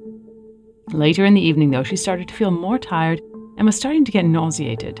She never actually threw up, but she was pretty uncomfortable from the nausea. She denied any recent fever or chills, chest pain, headache, abdominal pain, urinary, or bowel symptoms. She did have some shortness of breath, but this wasn't new, and as I said, she did have an underlying diagnosis of lung cancer. She was definitely eating less and hadn't had a bowel movement in the previous few days, but she was certainly able to tolerate liquids for the most part. Okay, so you got an elderly lady, history of lung cancer, getting aggressive therapy, wants aggressive therapy, a little bit of hematemesis/hemoptysis, and now feeling nauseated. Let's get to the exam. On exam, she looked tired, but otherwise she was pretty much the same as her usual self. Her blood pressure was 108/76, her heart rate was 92, she was afebrile, SATs were 94%, and her rest rate was 22, but this was her baseline. Her extremities were a wee bit cool, and she did have scant bowel sounds, and some mild epigastric discomfort on palpation, but otherwise the exam was really unremarkable. She retched a few times when I was examining her, and she said she was very worried that she was going to throw up, but again, I never actually saw her vomit. So what do I do now? We had this patient with advanced cancer who was nauseated and fatigued, and who, it turns out, had had a small amount of hemoptysis a few days prior. Cardi's about to give you her differential diagnosis, but let's make this a little bit more interactive. What's your differential diagnosis? What do you think could be going on acutely in this patient with obviously a fairly complicated past medical history? I'll give you some time. What you doing now? Okay, let's hear what Cardi said, and you can compare notes. My differential at this point was really pretty broad. I was thinking about early bowel obstruction from either a metastatic mass effect or perhaps her opioids, ACS, because she's certainly high risk, pancreatitis, and electrolyte issues from renal failure or maybe from a paraneoplastic syndrome. Now, given her overall condition, having active cancer and being on dialysis, I needed to clarify her level of care form before I could decide how to proceed. She had signed herself level of care 1, which in our institution means that she wanted everything possible to be tried in order to restore her life, prolong her life. But she had seen her oncologist a few times since that was signed, and because we didn't have copies of her recent appointment notes, I wasn't sure if her prognosis or wishes for her future had changed, so I double-checked.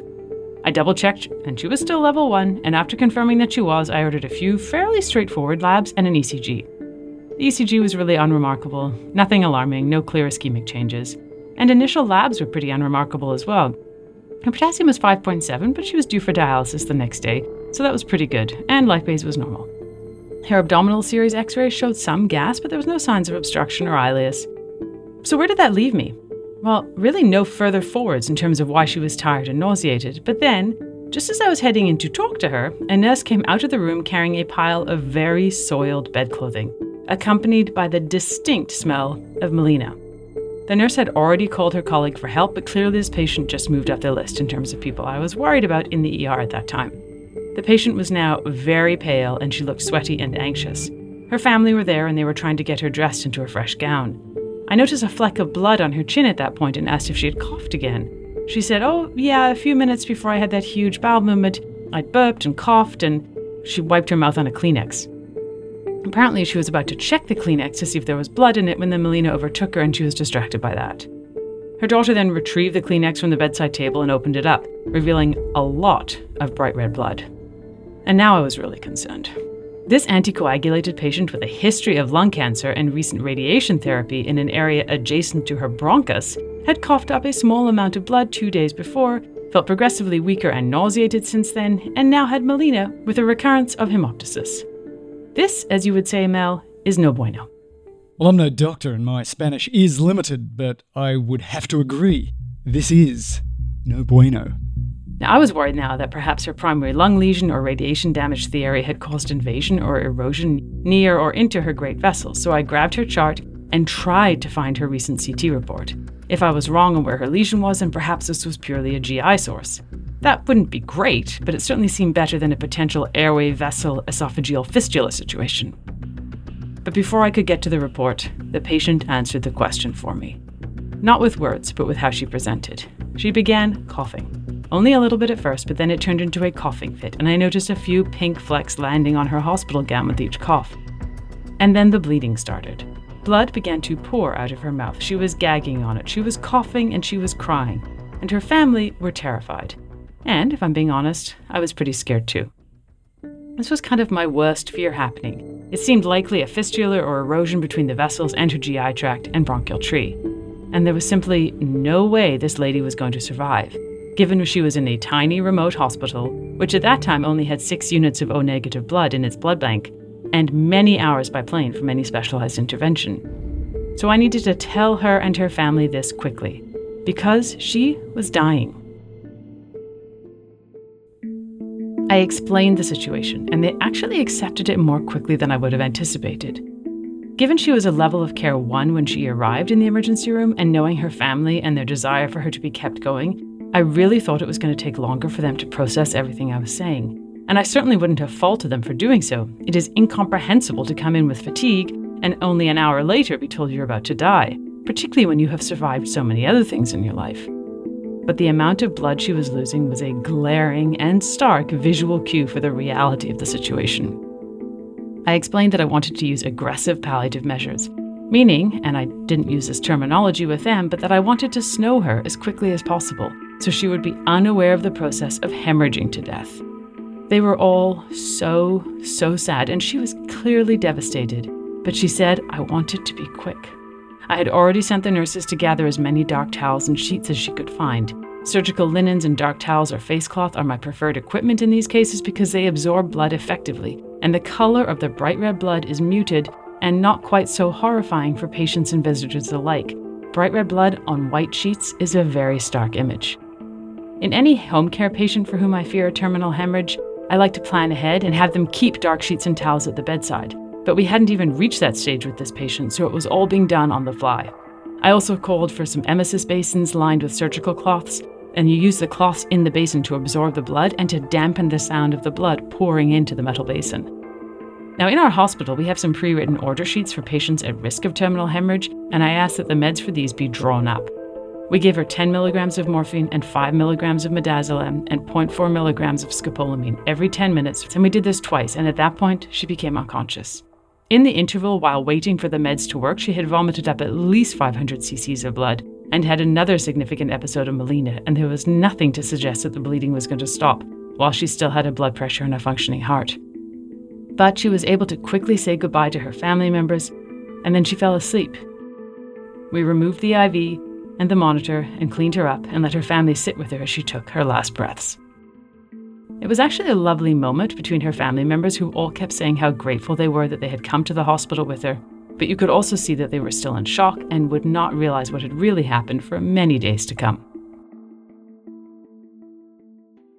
So looking back on this case now, it reminded me of a few key factors.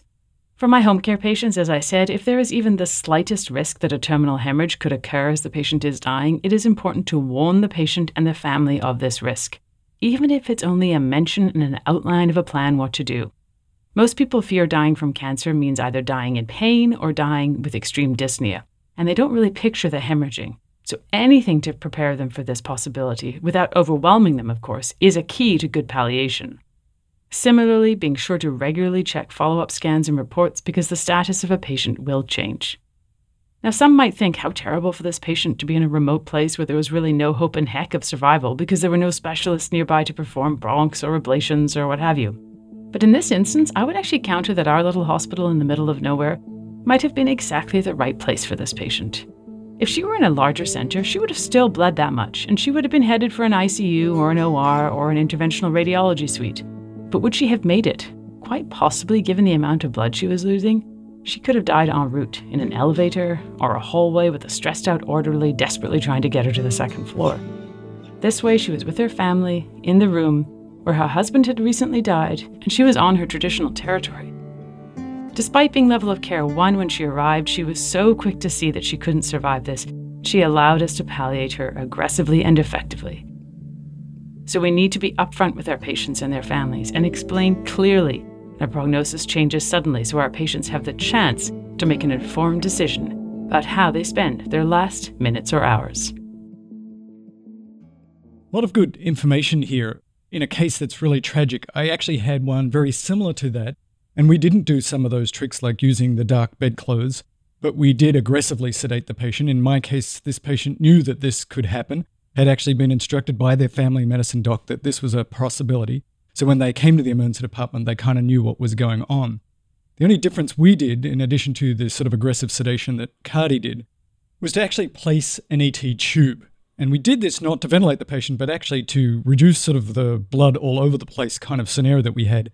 And we connected the ET tube to suction, and there was just a tremendous amount of blood pouring out of that. But it sort of appeared to make the patient feel a little better, although they were aggressively sedated. And it certainly made the family a bit more comfortable that we were sort of extracting this blood without it just pouring all over the place. And this idea of the dark bed sheets, both on the bed, around the patient, and even in containers which are collecting maybe somebody who's actively vomiting, is another great pearl.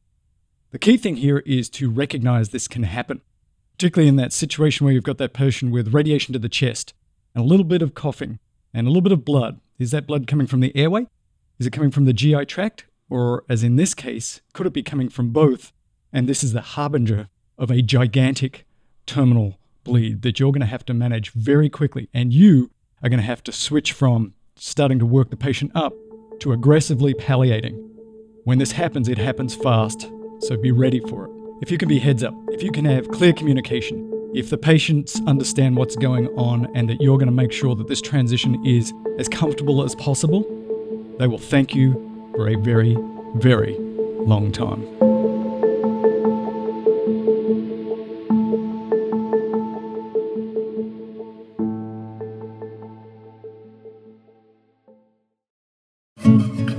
Oh, yeah. That's right. Chicka, chicka, chicka, chicka, chicka, chicka. Primary Care Medical Abstracts. with Ken and Steve.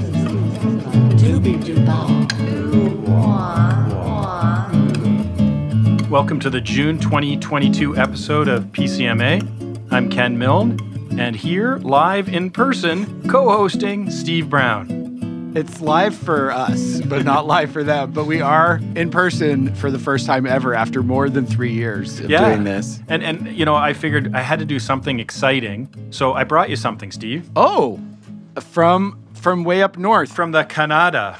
Oh my gosh. So this is an audio program, so you're going to have to describe what I've just handed you. Sweet Sippin' Original Canadian Maple Whiskey. Dang. None will be consumed on the show, but I can't guarantee that won't happen after the show. But I thought this is going to be a sweet time. We finally get together to do the recording. I mean, we always do it live, right? We record live. Right. But never in the same room. And so here we are sitting in the same room, Phoenix, Arizona, recording. I thought we needed to celebrate with a little Canadian maple whiskey. And that's amazing. And I know you said that we won't be consuming this on the show, but there's no way for anybody to know that for sure. So if it starts degrading by the end, then people might know why. You know, I have so many dad jokes anyways, usually, but I'll try to restrain myself and engage my frontal lobe. Well, this is very kind of you, and thank you for visiting Phoenix. And we're going to go on an epic hike and explore the mountains of Phoenix later today. But first, 10 papers. 10 papers, yes. Let's get to them. Paper 1. So I've got the first one, and this is regular acetaminophen use and blood pressure in people with hypertension. The PATH BP trial, published in Circulation 2022.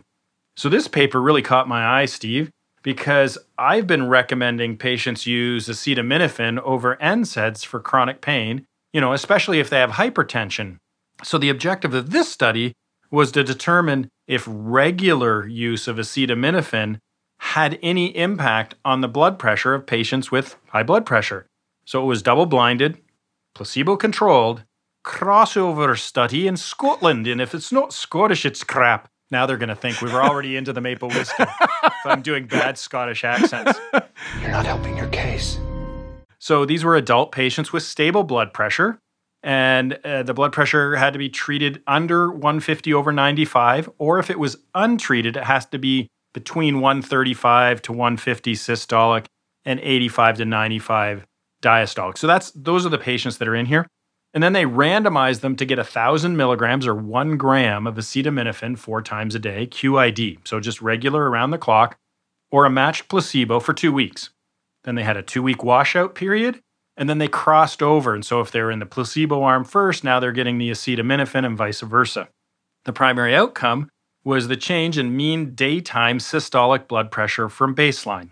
They had 103 patients in the study, and the mean daytime systolic blood pressure increased by almost 5 millimeters of mercury. And the diastolic also went up by 1.6. So this was an interesting hypothesis, Steve. I mean, acetaminophen and blood pressure? Who'd have thunk? But the trial's limited because, you know, they only ran it for 2 weeks, right? So that's not a very long study. So it's unknown if this observed increase of 5 millimeters would have been continued over months or years of chronic acetaminophen use. And the short-term bump in their blood pressure, you know, statistically significant. I'm pretty sure that if my blood pressure ran 5 millimeters higher for 2 weeks, that's going to have no impact. I mean, we go back to the Framingham data. What was that? 5, 10, 15? I mean, we're talking decades of having high blood pressure, not 2 weeks. And this population didn't have chronic pain.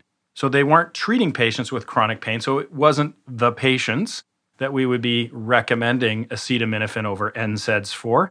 It would have been interesting, I guess, to have another arm using 2 weeks of an NSAID, but I guess with the concern about NSAIDs, and if you've already got hypertension, do you want to knock off some more nephrons?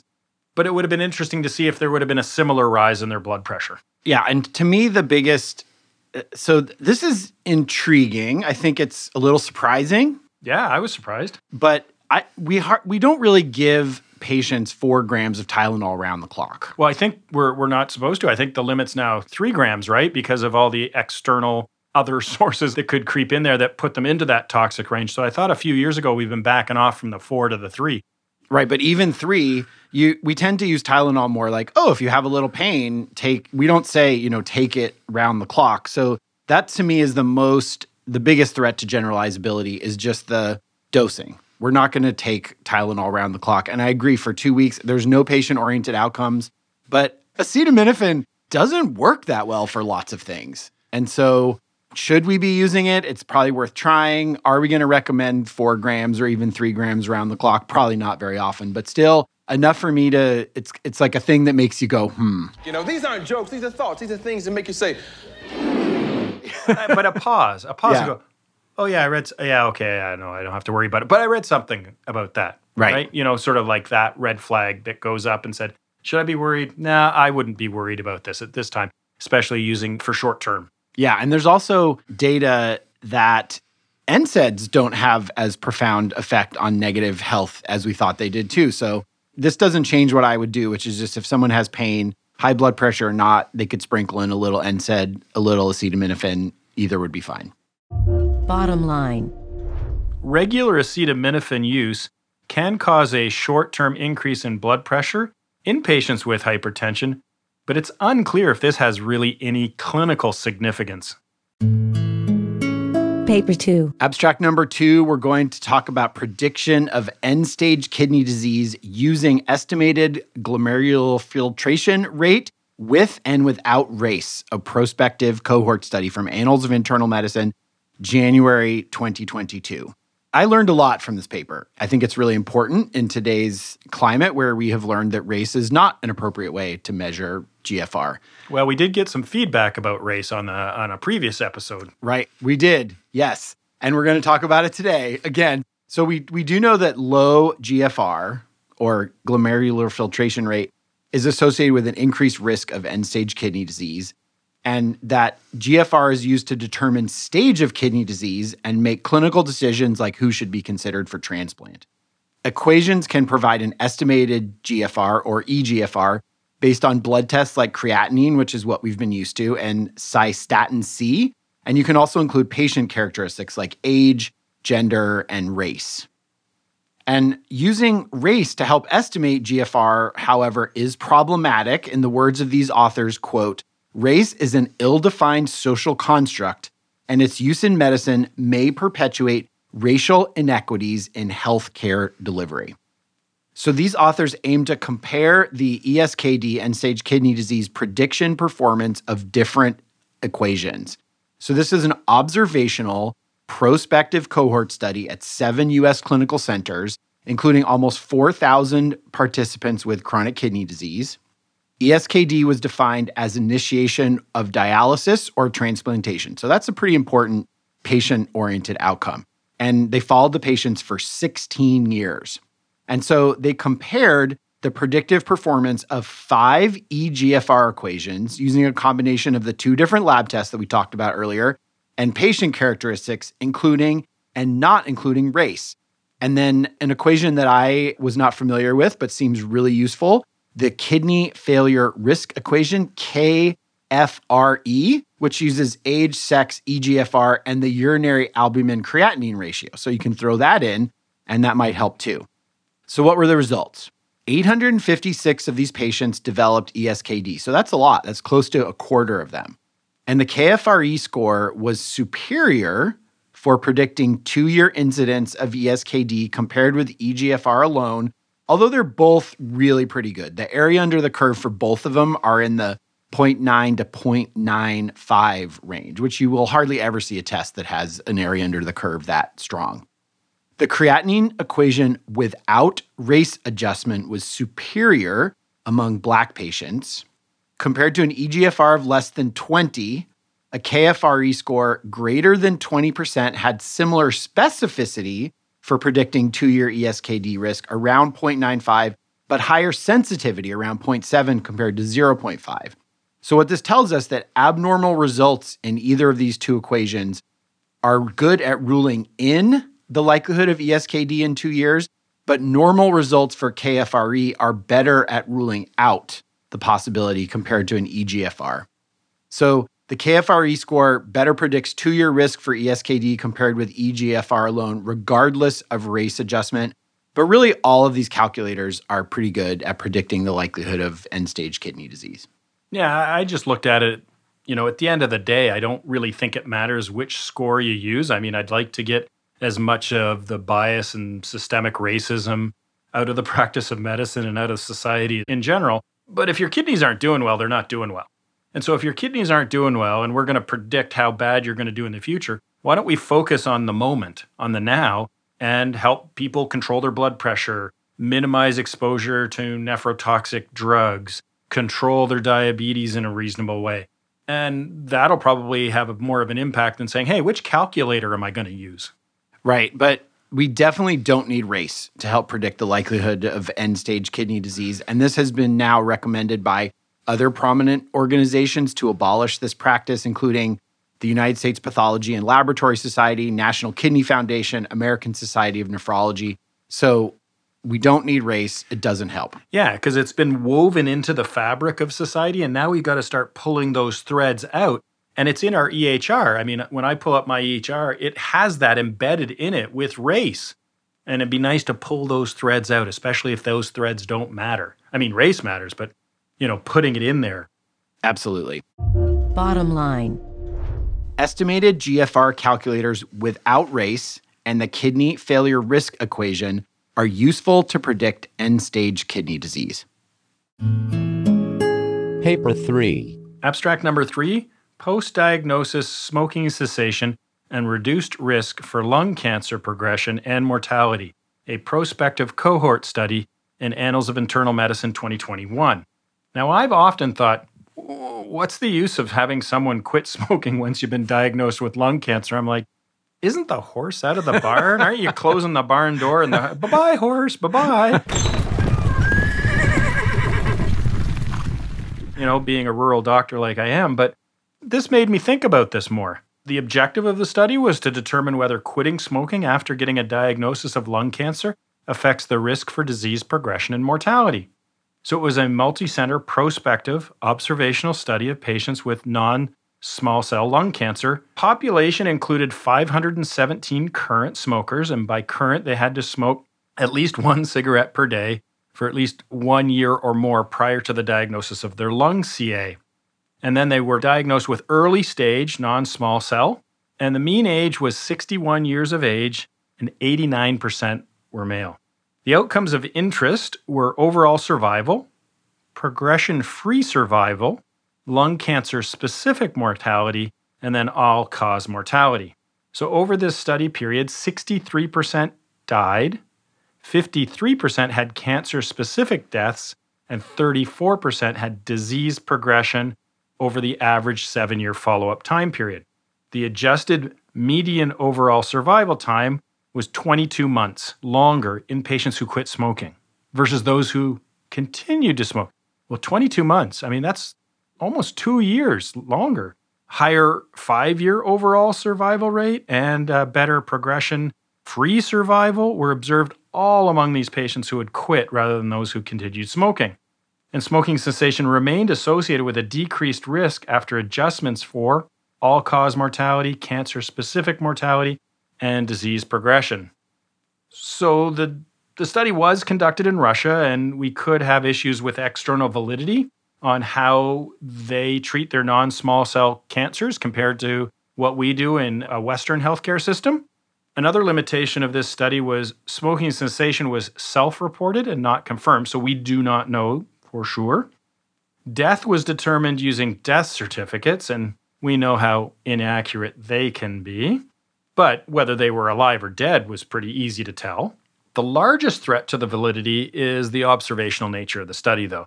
There could have been some unmeasured confounders that were responsible for the observed differences reported in the study itself. The easiest, obvious observational bias would just be the people that stopped smoking were more likely to be healthier in other ways. Also, maybe they ate better, maybe they started exercising more. It changed more. their life and they refocused, and other, threw up their hands and said, what the heck? Right. But the likelihood of making it to 5 years, number needed to treat of 8. Yeah, no, so whether or not that's true, that's something you can tell your patients. Like, you have lung cancer, that's bad. Like, we're going to treat that in every way that we can. But one thing that I can do as your family doctor is help you quit smoking. And when you think of the effects of smoking, like on wound healing, we've seen data on like post-op back surgery, how people who don't smoke do better. Maybe there's something, most of these patients got surgery. So maybe it's just a surgery recovery thing. But to me, this is a big deal. Even though the treatment standards in Russia might be different, it might not be as generalizable. You can take this to the bank as far as I'm concerned. Okay, well, Steve's going to the bank and I'll give the bottom line. Bottom line. Smoking cessation is a good recommendation for almost all patients. And this study provides weak evidence of benefit for those with early non-small cell lung cancer. Paper 4. All right, paper number 4 was recommended to us by our boss, yeah, Mel Herbert. So we're going to talk about this because he is our boss, and I'm not going to do an Australian accent. Crikey. yeah, his name's Bruce. Hello, Bruce. Hello, Sheila. Right. No, it's Mel Herbert, not Bruce Herbert. Right. So, Mel, thank you for this recommendation, and please don't fire us because of my analysis of this paper. Or my bad accent. Right. Definitely don't fire Ken because of his bad accent. All right. So, this is vitamin D and marine omega-3 fatty acid supplementation and incident autoimmune disease, the VITAL randomized controlled trial, BMJ, January 2022. The first result we saw of the VITAL trial was published in 2019 New England Journal of Medicine, found that supplementation with vitamin D did not result in a lower incidence of invasive cancer or cardiovascular events than placebo. VITAL is an acronym for Vitamin D and Omega-3 Trial. So the amount of ink that's been spilled on vitamin D is shocking, but this is one of the bigger studies, the VITAL study. But, these authors, they weren't content to just look at invasive cancer and cardiovascular events because some people feel strongly that, vitamin D has some anti-inflammatory characteristics. And so they wanted to test it to see if it can decrease the incidence of autoimmune disease. So the authors conducted a randomized double-blind placebo-controlled trial with a 2x2 factorial design in the United States. And this was the exact same patient population that they studied in the trial that was previously released. The interventions were vitamin D3, which is cholecalciferol, 2,000 international units per day, or marine N3, which is also called omega-3, fatty acids, 1 gram per day. And fortunately, they did specify incident autoimmune disease as a pre-specified endpoint. They started that before trial recruitment, and so it was the primary outcome in this report. That doesn't tell you that they didn't pre-specify a whole bunch of other endpoints, and then they just picked the ones that worked. Yeah, we had 30 different endpoints, and guess what? This one we are publishing. Right. I wonder why. But we pre-specified all the other ones also. So they tracked the patients with annual questionnaires, and then autoimmune disease was confirmed by an expert review panel. They got permission to review the medical records. The main diseases they looked at were rheumatoid arthritis, polymyalgia rheumatica, autoimmune thyroid disease, psoriasis, and then they also had this category of all others. The VITAL trial had almost 26,000 patients. They were men over 50 and women over 55. The mean age was 67, so this is an older population. They followed them for a mean of 5 years, and they had a pretty good mix of patients from different racial backgrounds. So the results of this part of the VITAL trial, 123 participants in the vitamin D group and 155 in the placebo group had confirmed autoimmune disease. That's a hazard ratio of 0.78. That sounds pretty good. Oh, it sounds impressive, doesn't it? And the headline grabber was that we reduce the risk of autoimmune disease by 22%. Dun, dun, dun. Exactly. But when you look at that in absolute numbers, that's 1.1% of the patients versus 0.9%. Number needed to treat 500 to prevent a confirmed autoimmune disease. For 5 years. Exactly. They have to take, not just, they have a number needed to treat and have to take the medicine for 5 years to prevent one case. Right. So that would be roughly like 2,500 per year. And so the omega-3 fatty acids were not significant in this area.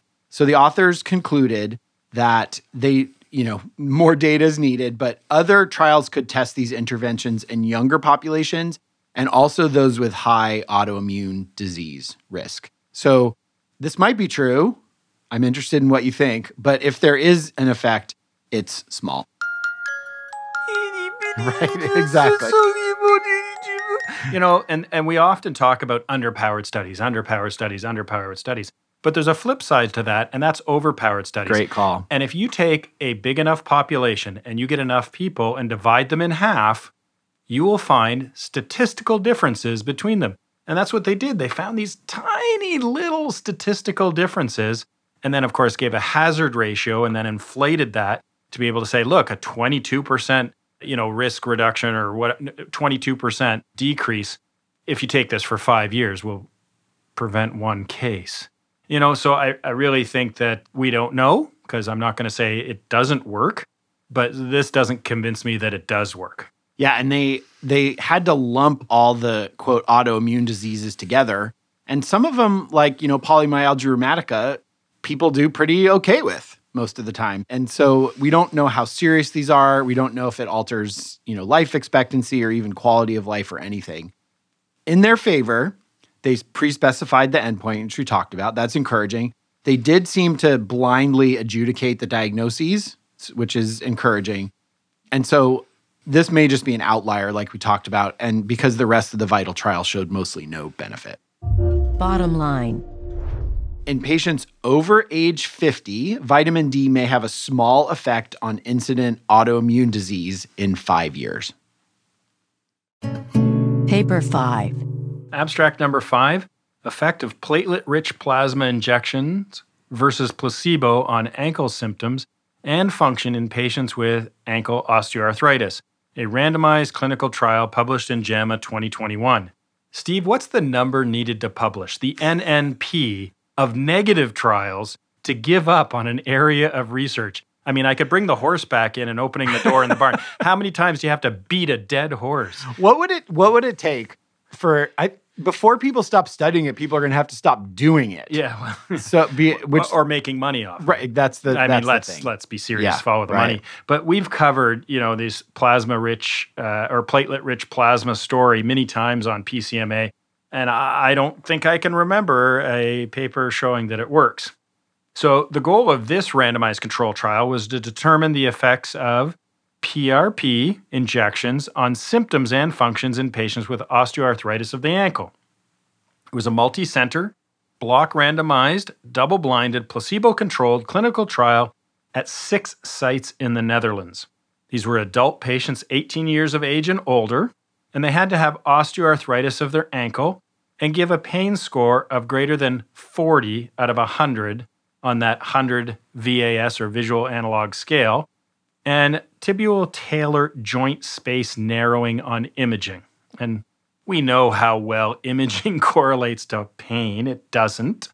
So patients were excluded if they'd had injections of their ankle in the past 6 months, had a concomitant OA diagnosis of one or more other major joints in the lower extremities that impaired their activities of daily living or went for previous ankle surgery. So they had these other things to exclude those patients. The intervention? 2 ultrasound-guided injections of platelet-rich plasma into the joint, and the control, they got some saline injections. The primary outcome was the American Orthopedic Foot and Ankle Society score over 26 weeks. This is a validated score that ranges from 0 to 100, with higher scores indicating less pain and better function. The minimal clinical important difference using this validated score is 12 points, so very similar to the pain score, which is somewhere around 13. So they had 100 participants were recruited with a mean age of 56 years, and 45% were women. The mean score improved by 10 points in the PRP group and 11 points in the placebo group. So the point estimate was better with the placebo, and it was not statistically different between the two. Adverse events was 13 in the PRP group and 8 in the placebo group, and only 1 serious event in the placebo group that was unrelated to the intervention. So, Steve, do we have to go through every joint in the body before accepting that PRP injections do not provide a patient-oriented outcome of benefit. I mean, the hand-waving of why it doesn't work, I can hear it now. Oh, it was a different PRP preparation. The number of injections given, the site of injection, the severity of the disease, the additional treatments that were not controlled for, like physiotherapy. I mean, as much hand-waving as you want to do, we still don't have evidence that it's superior. So those claiming benefit and charging for PRP injections need to demonstrate with high-quality evidence to support their claim. And so far, they've failed to meet their burden of proof. Well, so if this were a positive study, I would have wondered, did the placebo group have all the ceremony of the PRP, right? You have to have a machine that, goes bing. And, yeah. And you come in with the starch white lab coat. Right. The gloves are placed. Right. The ceremony and the regalia that takes place or that you're wearing and doing the injections. Because patients, I'm sure, will tell people that this helps them. Oh, yes. Because there's lots of ceremony. And, I got an injection and I paid, so I looked this up, between $500 and $2,500 per treatment. They're estimating that the market could grow to billions of dollars. Listen, you got to put your finger up. Yeah, when we're live, you have to put your finger up. And I was also wondering, how is this approved? How are you allowed to do this? And it turns out that the separator device is an approved FDA device for other things. And so there's kind of like a loophole that you can off-label inject the platelets anywhere you want because this device is like approved for some things. And so because the doctor is allowed to put this in the ankle legally, doesn't mean that there's any proof. And the FDA has not approved PRP for ankle osteoarthritis. So you're really winging it here. And I agree. You need to be able to prove that you're not doing this just to make money. Bottom line. The available evidence does not support the use of platelet-rich plasma injections for adult patients suffering from osteoarthritis of the ankle. Paper 6. Abstract number 6. If platelet-rich plasma is one of our least favorite topics, I think placebo might be up there among our most favorite topics. Acupuncture? Oh, sorry, I said the A word. You came all the way down here, and you're still talking about acupuncture. Just let it scab, Ken. Just let it scab. So this is the effect of open-label placebo on children and adolescents with functional abdominal pain or irritable bowel syndrome, a randomized clinical trial. JAMA Pediatrics, January 2022. So we talked a few months ago on PCMA about open-label placebo for post-operative back pain and reducing opioid use. And so they call this here honestly prescribed placebos, which I really like that description. Honest lying. Exactly. Exactly. Truth in advertising. So we don't need to conceal or deceive to try a placebo. And there have been no studies of open-label placebos published in children. And, we haven't talked about it much on this show, but there's lots of discussion about pain-predominant disorders of what they call the gut-brain interaction. And they lump together irritable bowel syndrome and what they call functional abdominal pain in this category, this gut-brain interaction. And we know that many randomized controlled trials of these disorders show a very strong placebo response. Like the peppermint oil that we talked just about a couple months ago, that about 70% in the placebo group got benefit in their IBS. So maybe an open-label placebo for pediatric functional abdominal pain, or IBS, might be useful. So maybe we can deceive children openly and honestly. Exactly. So these authors conducted an RCT, multi-center, randomized crossover trial, 2 crossover trials in one episode of PCMA. 3 U.S. centers, kids 8 to 18, with functional abdominal pain or irritable bowel syndrome as defined by the Rome 3 criteria. They observed the patients for a week. That's called a washout period.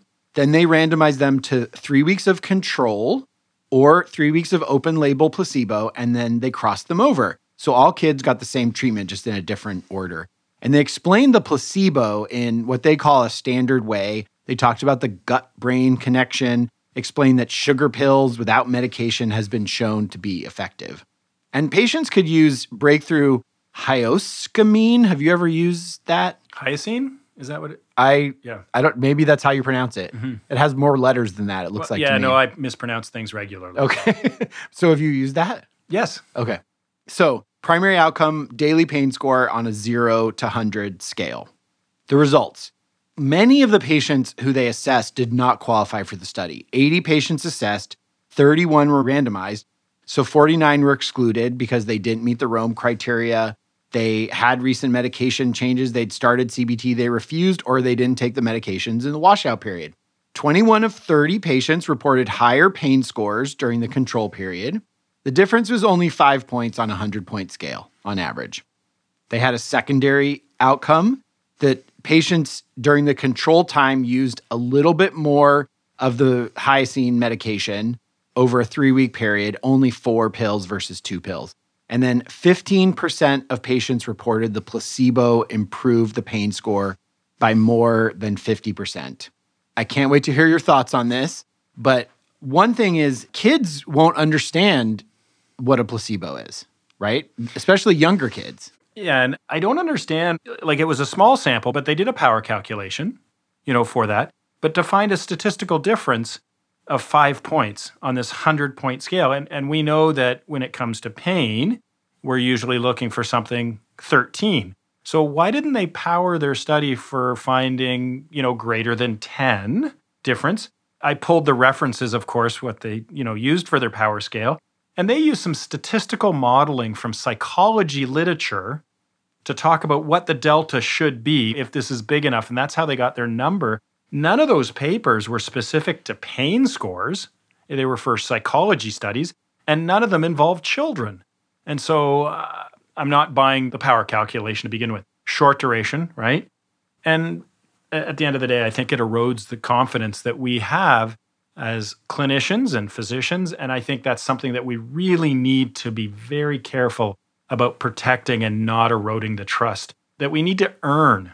It just isn't granted because you're an MD or a DO. It should be earned and then maintained. And I think that doing these types of things will erode that. Yeah, and even if the parent understands that this is a placebo, the kid might not. So in some ways, you might be misleading the kid, even if you're not misleading the parent. And you're misleading a child, the average age in these children and stuff like that. So when they grow up, what are they going to think of the healthcare industry and providers and clinicians? And what will that do to their trust? Yeah. Bottom line. Open label placebo needs more study for functional bowel disorders and irritable bowel syndrome in children. Paper 7. Abstract number 7, effect of fractional carbon dioxide laser versus sham treatment on symptom severity in women with postmenopausal vaginal symptoms, a randomized clinical trial, JAMA 2021. Steve, every time I hear the word laser, and I'm doing air quotes on amazing. I'm right into the Dr. Evil. To bring lasers to us this month in PCMA is genius, Ken. Thank you. Using these lasers. Well, the objective of this study was to determine the efficacy of fractional carbon dioxide laser for treatment of vaginal symptoms associated with menopause. It was double-blinded, randomized, sham-controlled trial done at a single tertiary referral hospital in Australia.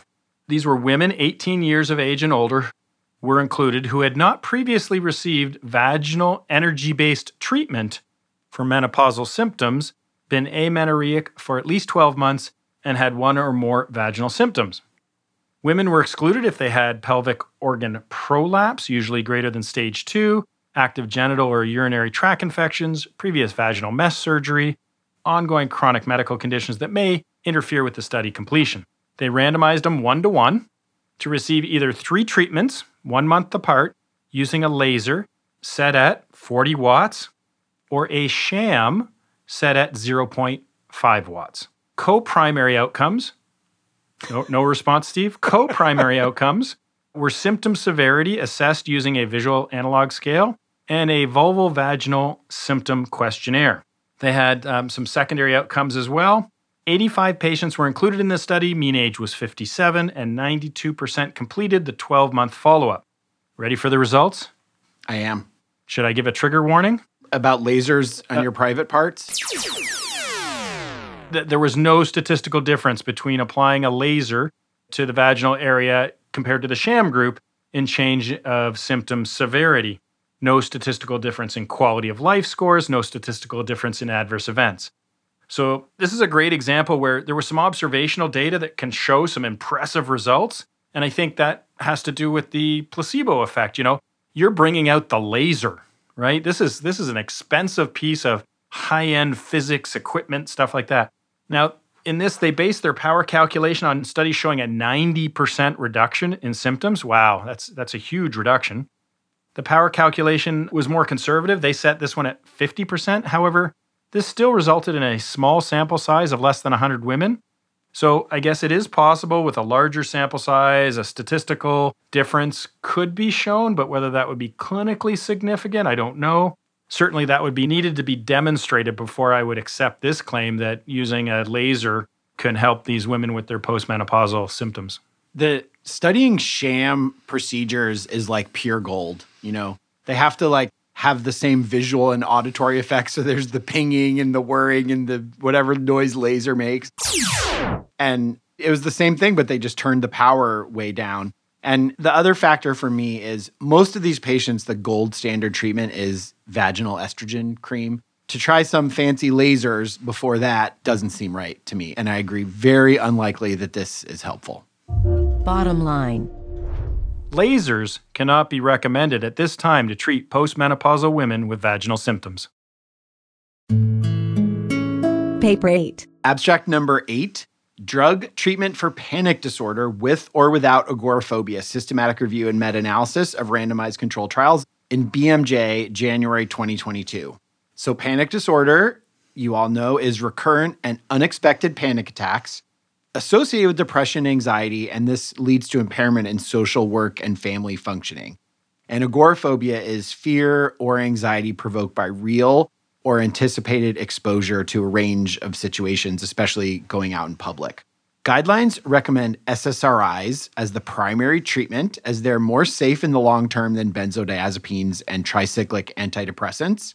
So the goal of this study was to assess the optimal medication for panic disorder in adults.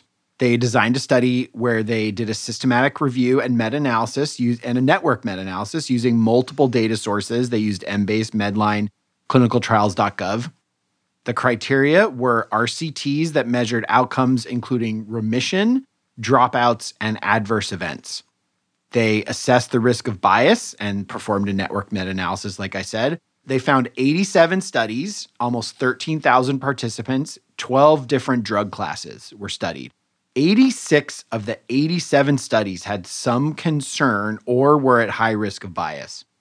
All medication options were superior to placebo for remission, with risk ratios around 1.3 to 1.4. But when they used a fancy ranking system, the benzodiazepines, the tricyclic antidepressants, and the SSRIs were the top treatments. But benzos and tricyclic antidepressants had the highest risks of adverse effects. And then they felt that sertraline and escitalopram emerged from this data as providing high remission with an acceptable risk of adverse events. And I was trying, it's really hard when you get risk ratios to sort of understand, what does that mean to a patient? So I was able to find on the NNT.com that the number needed to treat is 4 for benzodiazepines for remission of panic disorder. And so I assume it would be pretty similar for the SSRIs. But the benzos have a 1 in 41 adverse effect in panic disorder. So, these studies were small, on average, less than 150 patients each, and overall have a high risk of bias. They don't mention how many were funded by industry. These recommendations, however, do agree with the recommendations from multiple guidelines. And the authors, attempted to do this systematic review and network meta-analysis, and they did do a really good job following the PRISMA guidelines.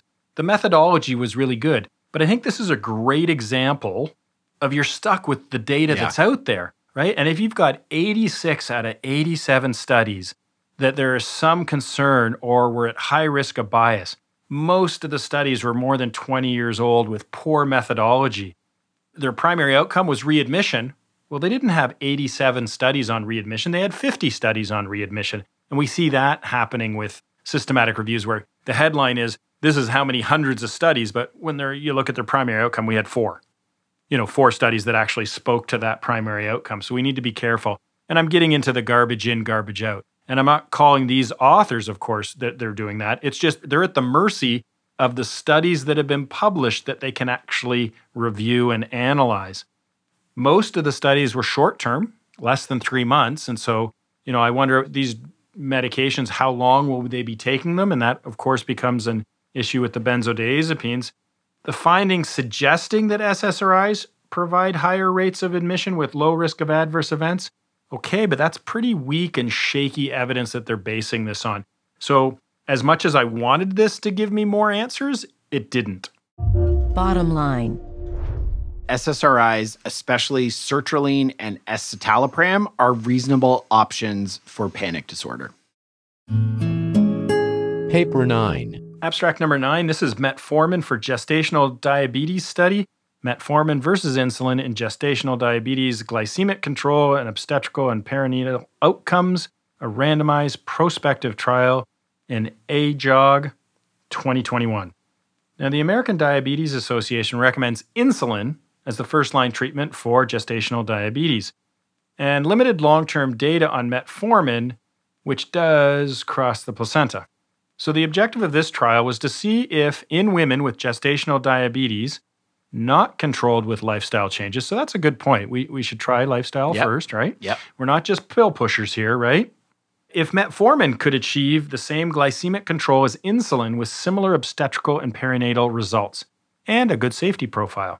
So it was a multi-center, open label, parallel arms, randomized, non-inferiority clinical trial performed at 2 hospitals in Spain.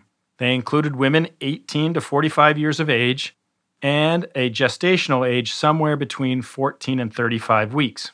Now, women were excluded if there was some language barrier, they had a fasting glycemia of greater than 120, and chronic gastrointestinal disease.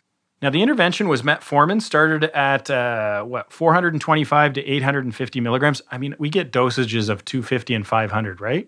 Is that what you're at? We get 500 and 850s. Yeah. So I'm always thinking 500s, right? Right. And so this was at breakfast, dinner, or both, and increased if needed. And if glycemic control was not achieved, then insulin was added. Now, the insulin group received Levemir at bedtime and or Novid Rapid 1 to 3 times per day with meals. The primary outcome was a lab-oriented outcome, right? A LU. So this was glycemic control, hypoglycemic episodes. Okay, that would be more patient-oriented. Obstetrical outcomes, more patient-oriented. Perinatal outcomes and complications. The power calculation used a non-inferiority margin of 25% for macrosomia variable. That's the variable of interest. So they got 200 women who were randomized with a mean age of 35 years. Their body mass index before pregnancy was 30. 25% were null gravid. The fasting glucose was 98. And in the metformin group, 70 in the metformin only and 20 in the combo group and then 4 in the insulin only. Does that make sense, Steve? Yeah. So it wasn't, you remember those women that were in the metformin only group could also get insulin, and some of those women even actually just got off the metformin and went straight to insulin. However, there was no statistical difference in fasting and postprandial glycemia between the groups. Hypoglycemia, though, was more common in the insulin group compared to the metformin group, and women treated with metformin gained less weight. Labor induction was less with metformin, and cesarean deliveries were also less with metformin. And then when they looked at mean birth weight, macrosomia, large for gestational age, babies, complications, none of those were statistically different between the groups. So there were so many issues with this publication. I mean, the primary outcomes, multiple ones were lab-oriented. I wish they had asked the women, what do you think is the most important outcome? And go with that. Yeah. I'm seeing this more with guidelines where they bring in patients to say, what do you think we should be looking at as the primary outcome? Before this study, I wish they had gone to a group of women and said, listen, what do you care the most about? And then we'll power the study for that. That's a great call. Many women still ended up on insulin. The cost of metformin would be much less than insulin, and they didn't consider that in this study. These results, though, do align with multiple other studies looking at the same issue and finding similar results regarding the much larger trial, the MIG, and the American Diabetes Association and ACOG still prefer insulin, while the SMFM think metformin is a reasonable first-line agent. So the sands are shifting on this one. Yeah, to me, the most impressive thing is hypoglycemic episodes number needed to harm 3 with insulin. I could see why people that take care of pregnant patients might need a higher threshold than other things to change the practice. But then it's kind of like, why did we get stuck in the metformin and the insulin practice in the first place? Because most of the guidelines say that if the patient doesn't want to take insulin, metformin is probably your next line option. And glyburide might also be reasonable, but probably metformin before glyburide. But somehow it feels like the burden of proof here is higher because we keep trying this again and again and again. It seems to me like metformin is at least as good. Yeah. And, I think that you've got to take into account the women's wishes on this. And, and going on insulin is one thing, taking metformin is another thing, looking at costs, looking at hypoglycemic events and things like that. I know that there were some theoretical risks and metformin crossing the placenta and no long-term data on that, but that's hypothetical, right? They haven't demonstrated that. So I think that my position is aligning more with, I think we probably could consider metformin as a reasonable first-line agent. I agree. Bottom line. Evidence continues to accumulate that metformin is a reasonable option for treating gestational diabetes mellitus. Paper 10. Abstract number 10, sadly, the last abstract of our almost live recording in Phoenix. This is from JAMA Pediatrics, January 2022. The non-inferiority and safety of Nadolol versus Propranolol in infants with infantile hemangioma. So most of you have had patients with these. These are blood vessel clusters that grow quite quickly in the early phase of a baby's life. By about 3 months of age, most of these hemangiomas will be about 80% of their maximum size. So that's really scary for a new parent to watch these things grow in the first 3 months. They've usually shrunk by the first birthday, but some of them leave a permanent scar. And then there are obviously worrisome lesions in disfiguring areas, especially in the face or lesions that impinge on important structures. And so when I saw this in 2011, my mind was sort of blown that Propranolol, since 2011, a randomized controlled trial, has been shown to decrease the size and thickness of these lesions compared to placebo. And a 2015 meta-analysis showed that Propranolol is superior to steroids, lasers, and surgery. So these authors think that maybe Nadolol might make it safer, including the fact that it doesn't cross the blood-brain barrier and has no sympathomimetic activity. So they wanted to show the non-inferiority and safety of oral Nadolol compared with oral Propranolol in kids with infantile hemangioma. So this is a double-blind study with a non-inferiority margin of 10% comparing Propranolol with Nadolol in infants between the ages of 1 and 6 months with problematic infantile hemangioma. It's a Canadian study, 2 academic centers. The inclusion criteria were infants aged 1 to 6 months with a hemangioma greater than 1.5 centimeters on the face or 3 centimeters or greater on another body part, causing or with the potential to cause functional impairment or cosmetic disfigurement. The interventions were oral Propranolol or Nadolol up to 2 milligrams per kilogram per day. The main outcomes were between group differences comparing changes in the bulk, both the size and the extent and the color of the hemangioma at week 24 using a 100 millimeter visual analog scale. So what are the results? 71 patients, mean age 3 months.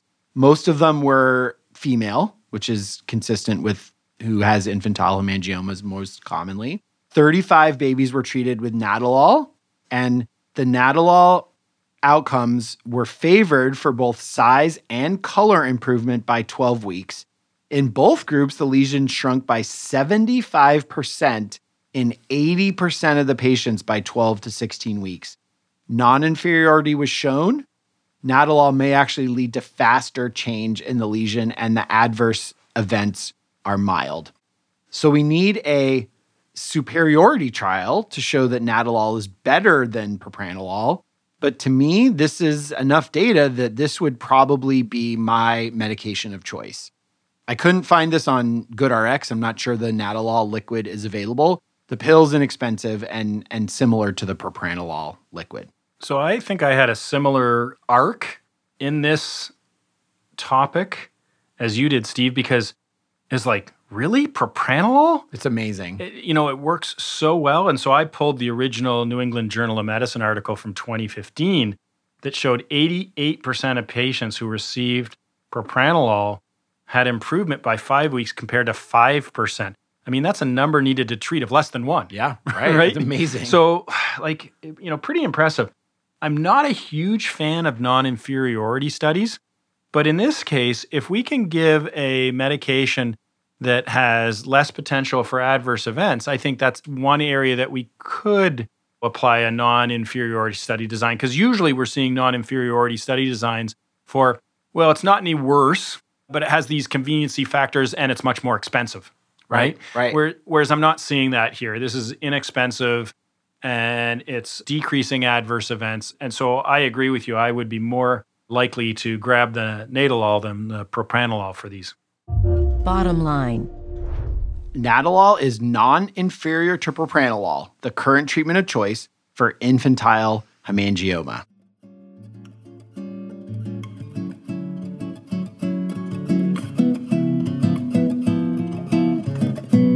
Well, that's the 10 papers. Now it's your turn, audience, to give us some feedback and tell us if you think that Steve and I getting together in the same room is non-inferior to actually recording in different countries.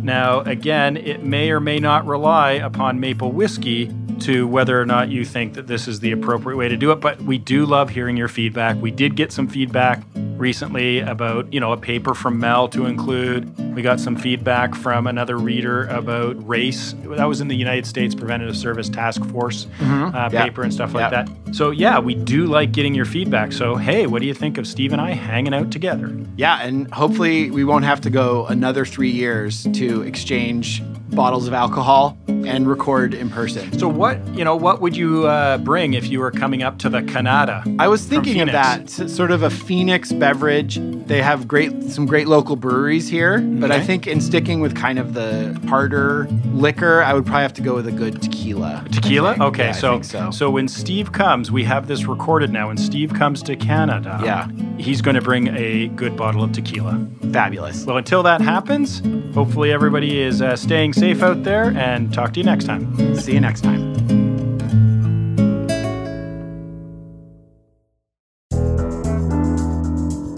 I think I can sum this all up. And we're back. Here's the summary. And starting off as usual is PCMA, and I'm up first with paper number 1. PCMA, Article 1. Regular acetaminophen use and blood pressure in people with hypertension, the PATH-BP trial in Circulation, February 2022. This study aimed to determine if the use of acetaminophen had an impact on blood pressure. There was indeed a small increase of 5 millimeters of mercury in systolic blood pressure, but this was a small sample size. The study was only 2 weeks in length, and there were no patient-oriented outcomes included, and the patients did not have chronic pain, so perhaps not the people that were worried about using chronic acetaminophen. So overall, this doesn't really leave us much further ahead except for a small signal of a small bump in the BP. Paper 2, Prediction of End-Stage Kidney Disease Using Estimated Glomerular Filtration Rate with and Without Race.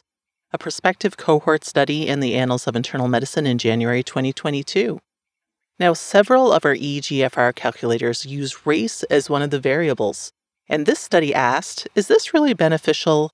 And is it necessary to include race in these equations? And the answer is no. So let's stop using tools that potentially encourage racializing our patients. Paper 3, Postdiagnosis Smoking Cessation and Reduced Risk for Lung Cancer Progression and Mortality. A prospective cohort study in the Annals of Internal Medicine, September 2021. This was a Russian study looking at whether or not quitting smoking after being diagnosed with non-small cell lung cancer had an impact on patient mortality. There were some methodological issues here, but the results were still compelling. Patients had an average survival of 22 months longer if they quit smoking after their diagnosis. 22 months, and an NNT of 8 for 5-year survivability with non-small cell lung cancer. Those are pretty impressive in my mind. Agreed. I was blown away by this, Vanessa. This is important information to share with our patients. Definitely. Paper 4, Vitamin D and Marine Omega-3 Fatty Acid Supplementation in Incident Autoimmune Disease. Vital randomized controlled trial in BMJ, January 2022. And this is a paper request from the one, the only Mel Herbert. And I know that Mel, like all of us, has been hoping that vitamin D would be good for something, and that, I guess in this case, specifically that vitamin D and omega-3 fatty acid supplementation would help prevent autoimmune disease. But it didn't, at least not in this study that occurred over a 5-year period. At least, we should say, it didn't impressively change it. There was a 0.2% difference between the treatment group and the placebo group, giving it a number needed to treat of 500. So unfortunately, our consensus is that this should not change our practices. Sorry, Mel. Paper 5, Effective Platelet-Rich Plasma Injections versus Placebo on Ankle Symptoms and Function in Patients, in JAMA, October 2021. Well, Heidi, you know me, and you know that I love a good rant. And I love hearing Ken's tense tone where he is basically seething about platelet-rich plasma injections. And he has good reason to. This Dutch study of 100 people at 6 sites compared platelet-rich plasma injections to placebo saline injections for ankle osteoarthritis. It turns out that placebo actually helped more than the platelet-rich plasma and had fewer negative side effects. So platelet-rich plasma has yet to be proven effective in high-quality studies. Paper 6. The effect of open-label placebo on children and adolescents with functional abdominal pain or irritable bowel syndrome, a randomized controlled trial. The authors of these study conducted an RCT, a randomized control, multi-center randomized crossover trial at 3 U.S. centers, which featured children between the ages of 8 and 18 who had functional abdominal pain, or IBS, as defined by the Rome 3 criteria. Patients had 1 week of observation, then were randomized to 3 weeks control or an open label, and then had a crossover period. So basically, all the kids got the same treatment in the end. And 21 of the 30 patients had higher pain scores during the control period. I think the total was the difference of 5 points on a 100-point scale, which really, if you look at these scales, is not that impressive. So the lackluster results plus the challenge of adequately explaining placebos to kids means that this unfortunately is not ready for prime time. Paper 7. So this was the carbon dioxide laser versus sham treatment on symptom severity in women with postmenopausal vaginal symptoms, a randomized clinical trial published in JAMA, October 2021. This Australian study looked at whether the use of laser therapy would help postmenopausal women with bothersome vaginal symptoms. They compared laser to sham therapy and found no difference between symptoms, quality of life scores, or adverse effects. So keep the lasers away from your bits, ladies. Paper 8, Drug Treatment for Panic Disorder with or without Agoraphobia, Systematic Review and Network Meta-Analysis of Randomized Controlled Trials in the one, the only BMJ. Panic disorder, whether or not it comes with the side of agoraphobia, is absolutely crippling. So we want to make sure we treat this condition well. SSRIs, especially sertraline and escitalopram, are top choices, with benzos and TCA showing improvement as well. So a few options to consider when we want to help our patients with this. Paper 9. Metformin for Gestational Diabetes Study. Metformin versus insulin in gestational diabetes. Glycemic control and obstetrical and perinatal outcomes. Randomized prospective trial, which is a terrible title, in the American Journal of Obstetrics and Gynecology, November 2021. This was a Spanish study of 200 women with gestational diabetes comparing insulin to metformin as a first-line pharmaceutical therapy. Unfortunately, the study had numerous primary outcomes which were somewhat lab-oriented, but it did show that there was no difference between insulin and metformin based on those metrics. So, depending on patient preference, it seems that metformin is just as good as insulin in these patients when it comes to glycemic control. There will be more on this to come, I am sure. Paper 10 in the American Academy of Pediatrics.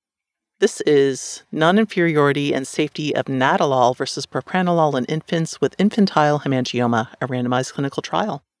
So we all know that Propranolol is the secret sauce for treating infantile hemangiomas. And the question has arisen, is this effect limited to this particular medications, or are all other beta blockers potentially useful? So this study looked at Nadolol, which some people do use already, and did actually find that it was non-inferior to Propranolol, which I guess is a good start to have a study showing non-inferiority.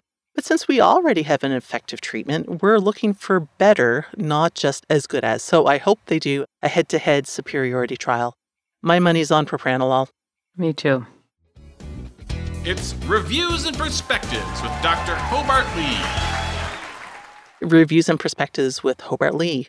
Hobie and I tackled vitamin D this month. We looked at the literature to see if there was any indication to endorse regular screening for vitamin D deficiency, and also if there's any indication to supplement these deficient patients with vitamin D.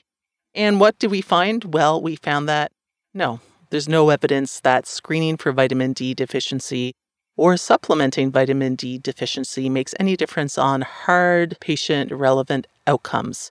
The only thing it succeeds in doing is getting vitamin D levels back to the normal range. Okay?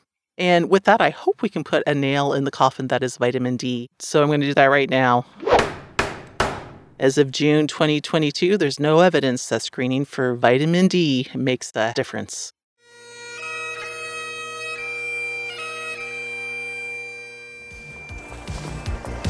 The Generalist. Moving on to the Generalist now, Adrien, Selim, and Jake Anderson join us and tease out the complicated relationship between rapid atrial fibrillation and heart failure. We see this all too often in the hospital. Is it the uncontrolled rate that's causing the heart failure, or is it vice versa, or is it both? Thankfully, they walk us through a straightforward approach of how to help our unstable patients. Male athlete triad. In our office medicine segment, Dusty Narducci joins me to talk about the male athlete triad. This is comprised of low energy availability, disruption of the hypothalamic pituitary gonadal pathway, and also altered bone health. Dusty walks us through the evaluation and management of our patients with this triad, and I'd encourage you to check out her show notes as well, as it's very clearly laid out what we need to do to help out these patients. Rural Medicine Talks. And on Rural Med this month, well, this was a palliative care emergency. This was a tough case that I had a few years ago of a patient with lung cancer who developed terminal bleeding. I go over some of the issues to think about in advance with patients who are at risk for terminal or malignant hemorrhage, from mentally prepping the patient and family to getting dark bedsheets and towels around the patient. And then I also go over some of the therapies used to aggressively sedate these patients so that they are unaware of the process of hemorrhaging to death. It is such a sad case, but it highlighted some useful tips and tricks for palliative care in the emergency room. Bell's palsy. On the new urgent care segment, Geeta, Pensa, and Mel talk about Bell's palsy. Please listen to the case because it's an excellent review, but I was left with one pressing question at the end. Is it Bell's or is it Bell palsy? Please let us know what you're seeing in your shop.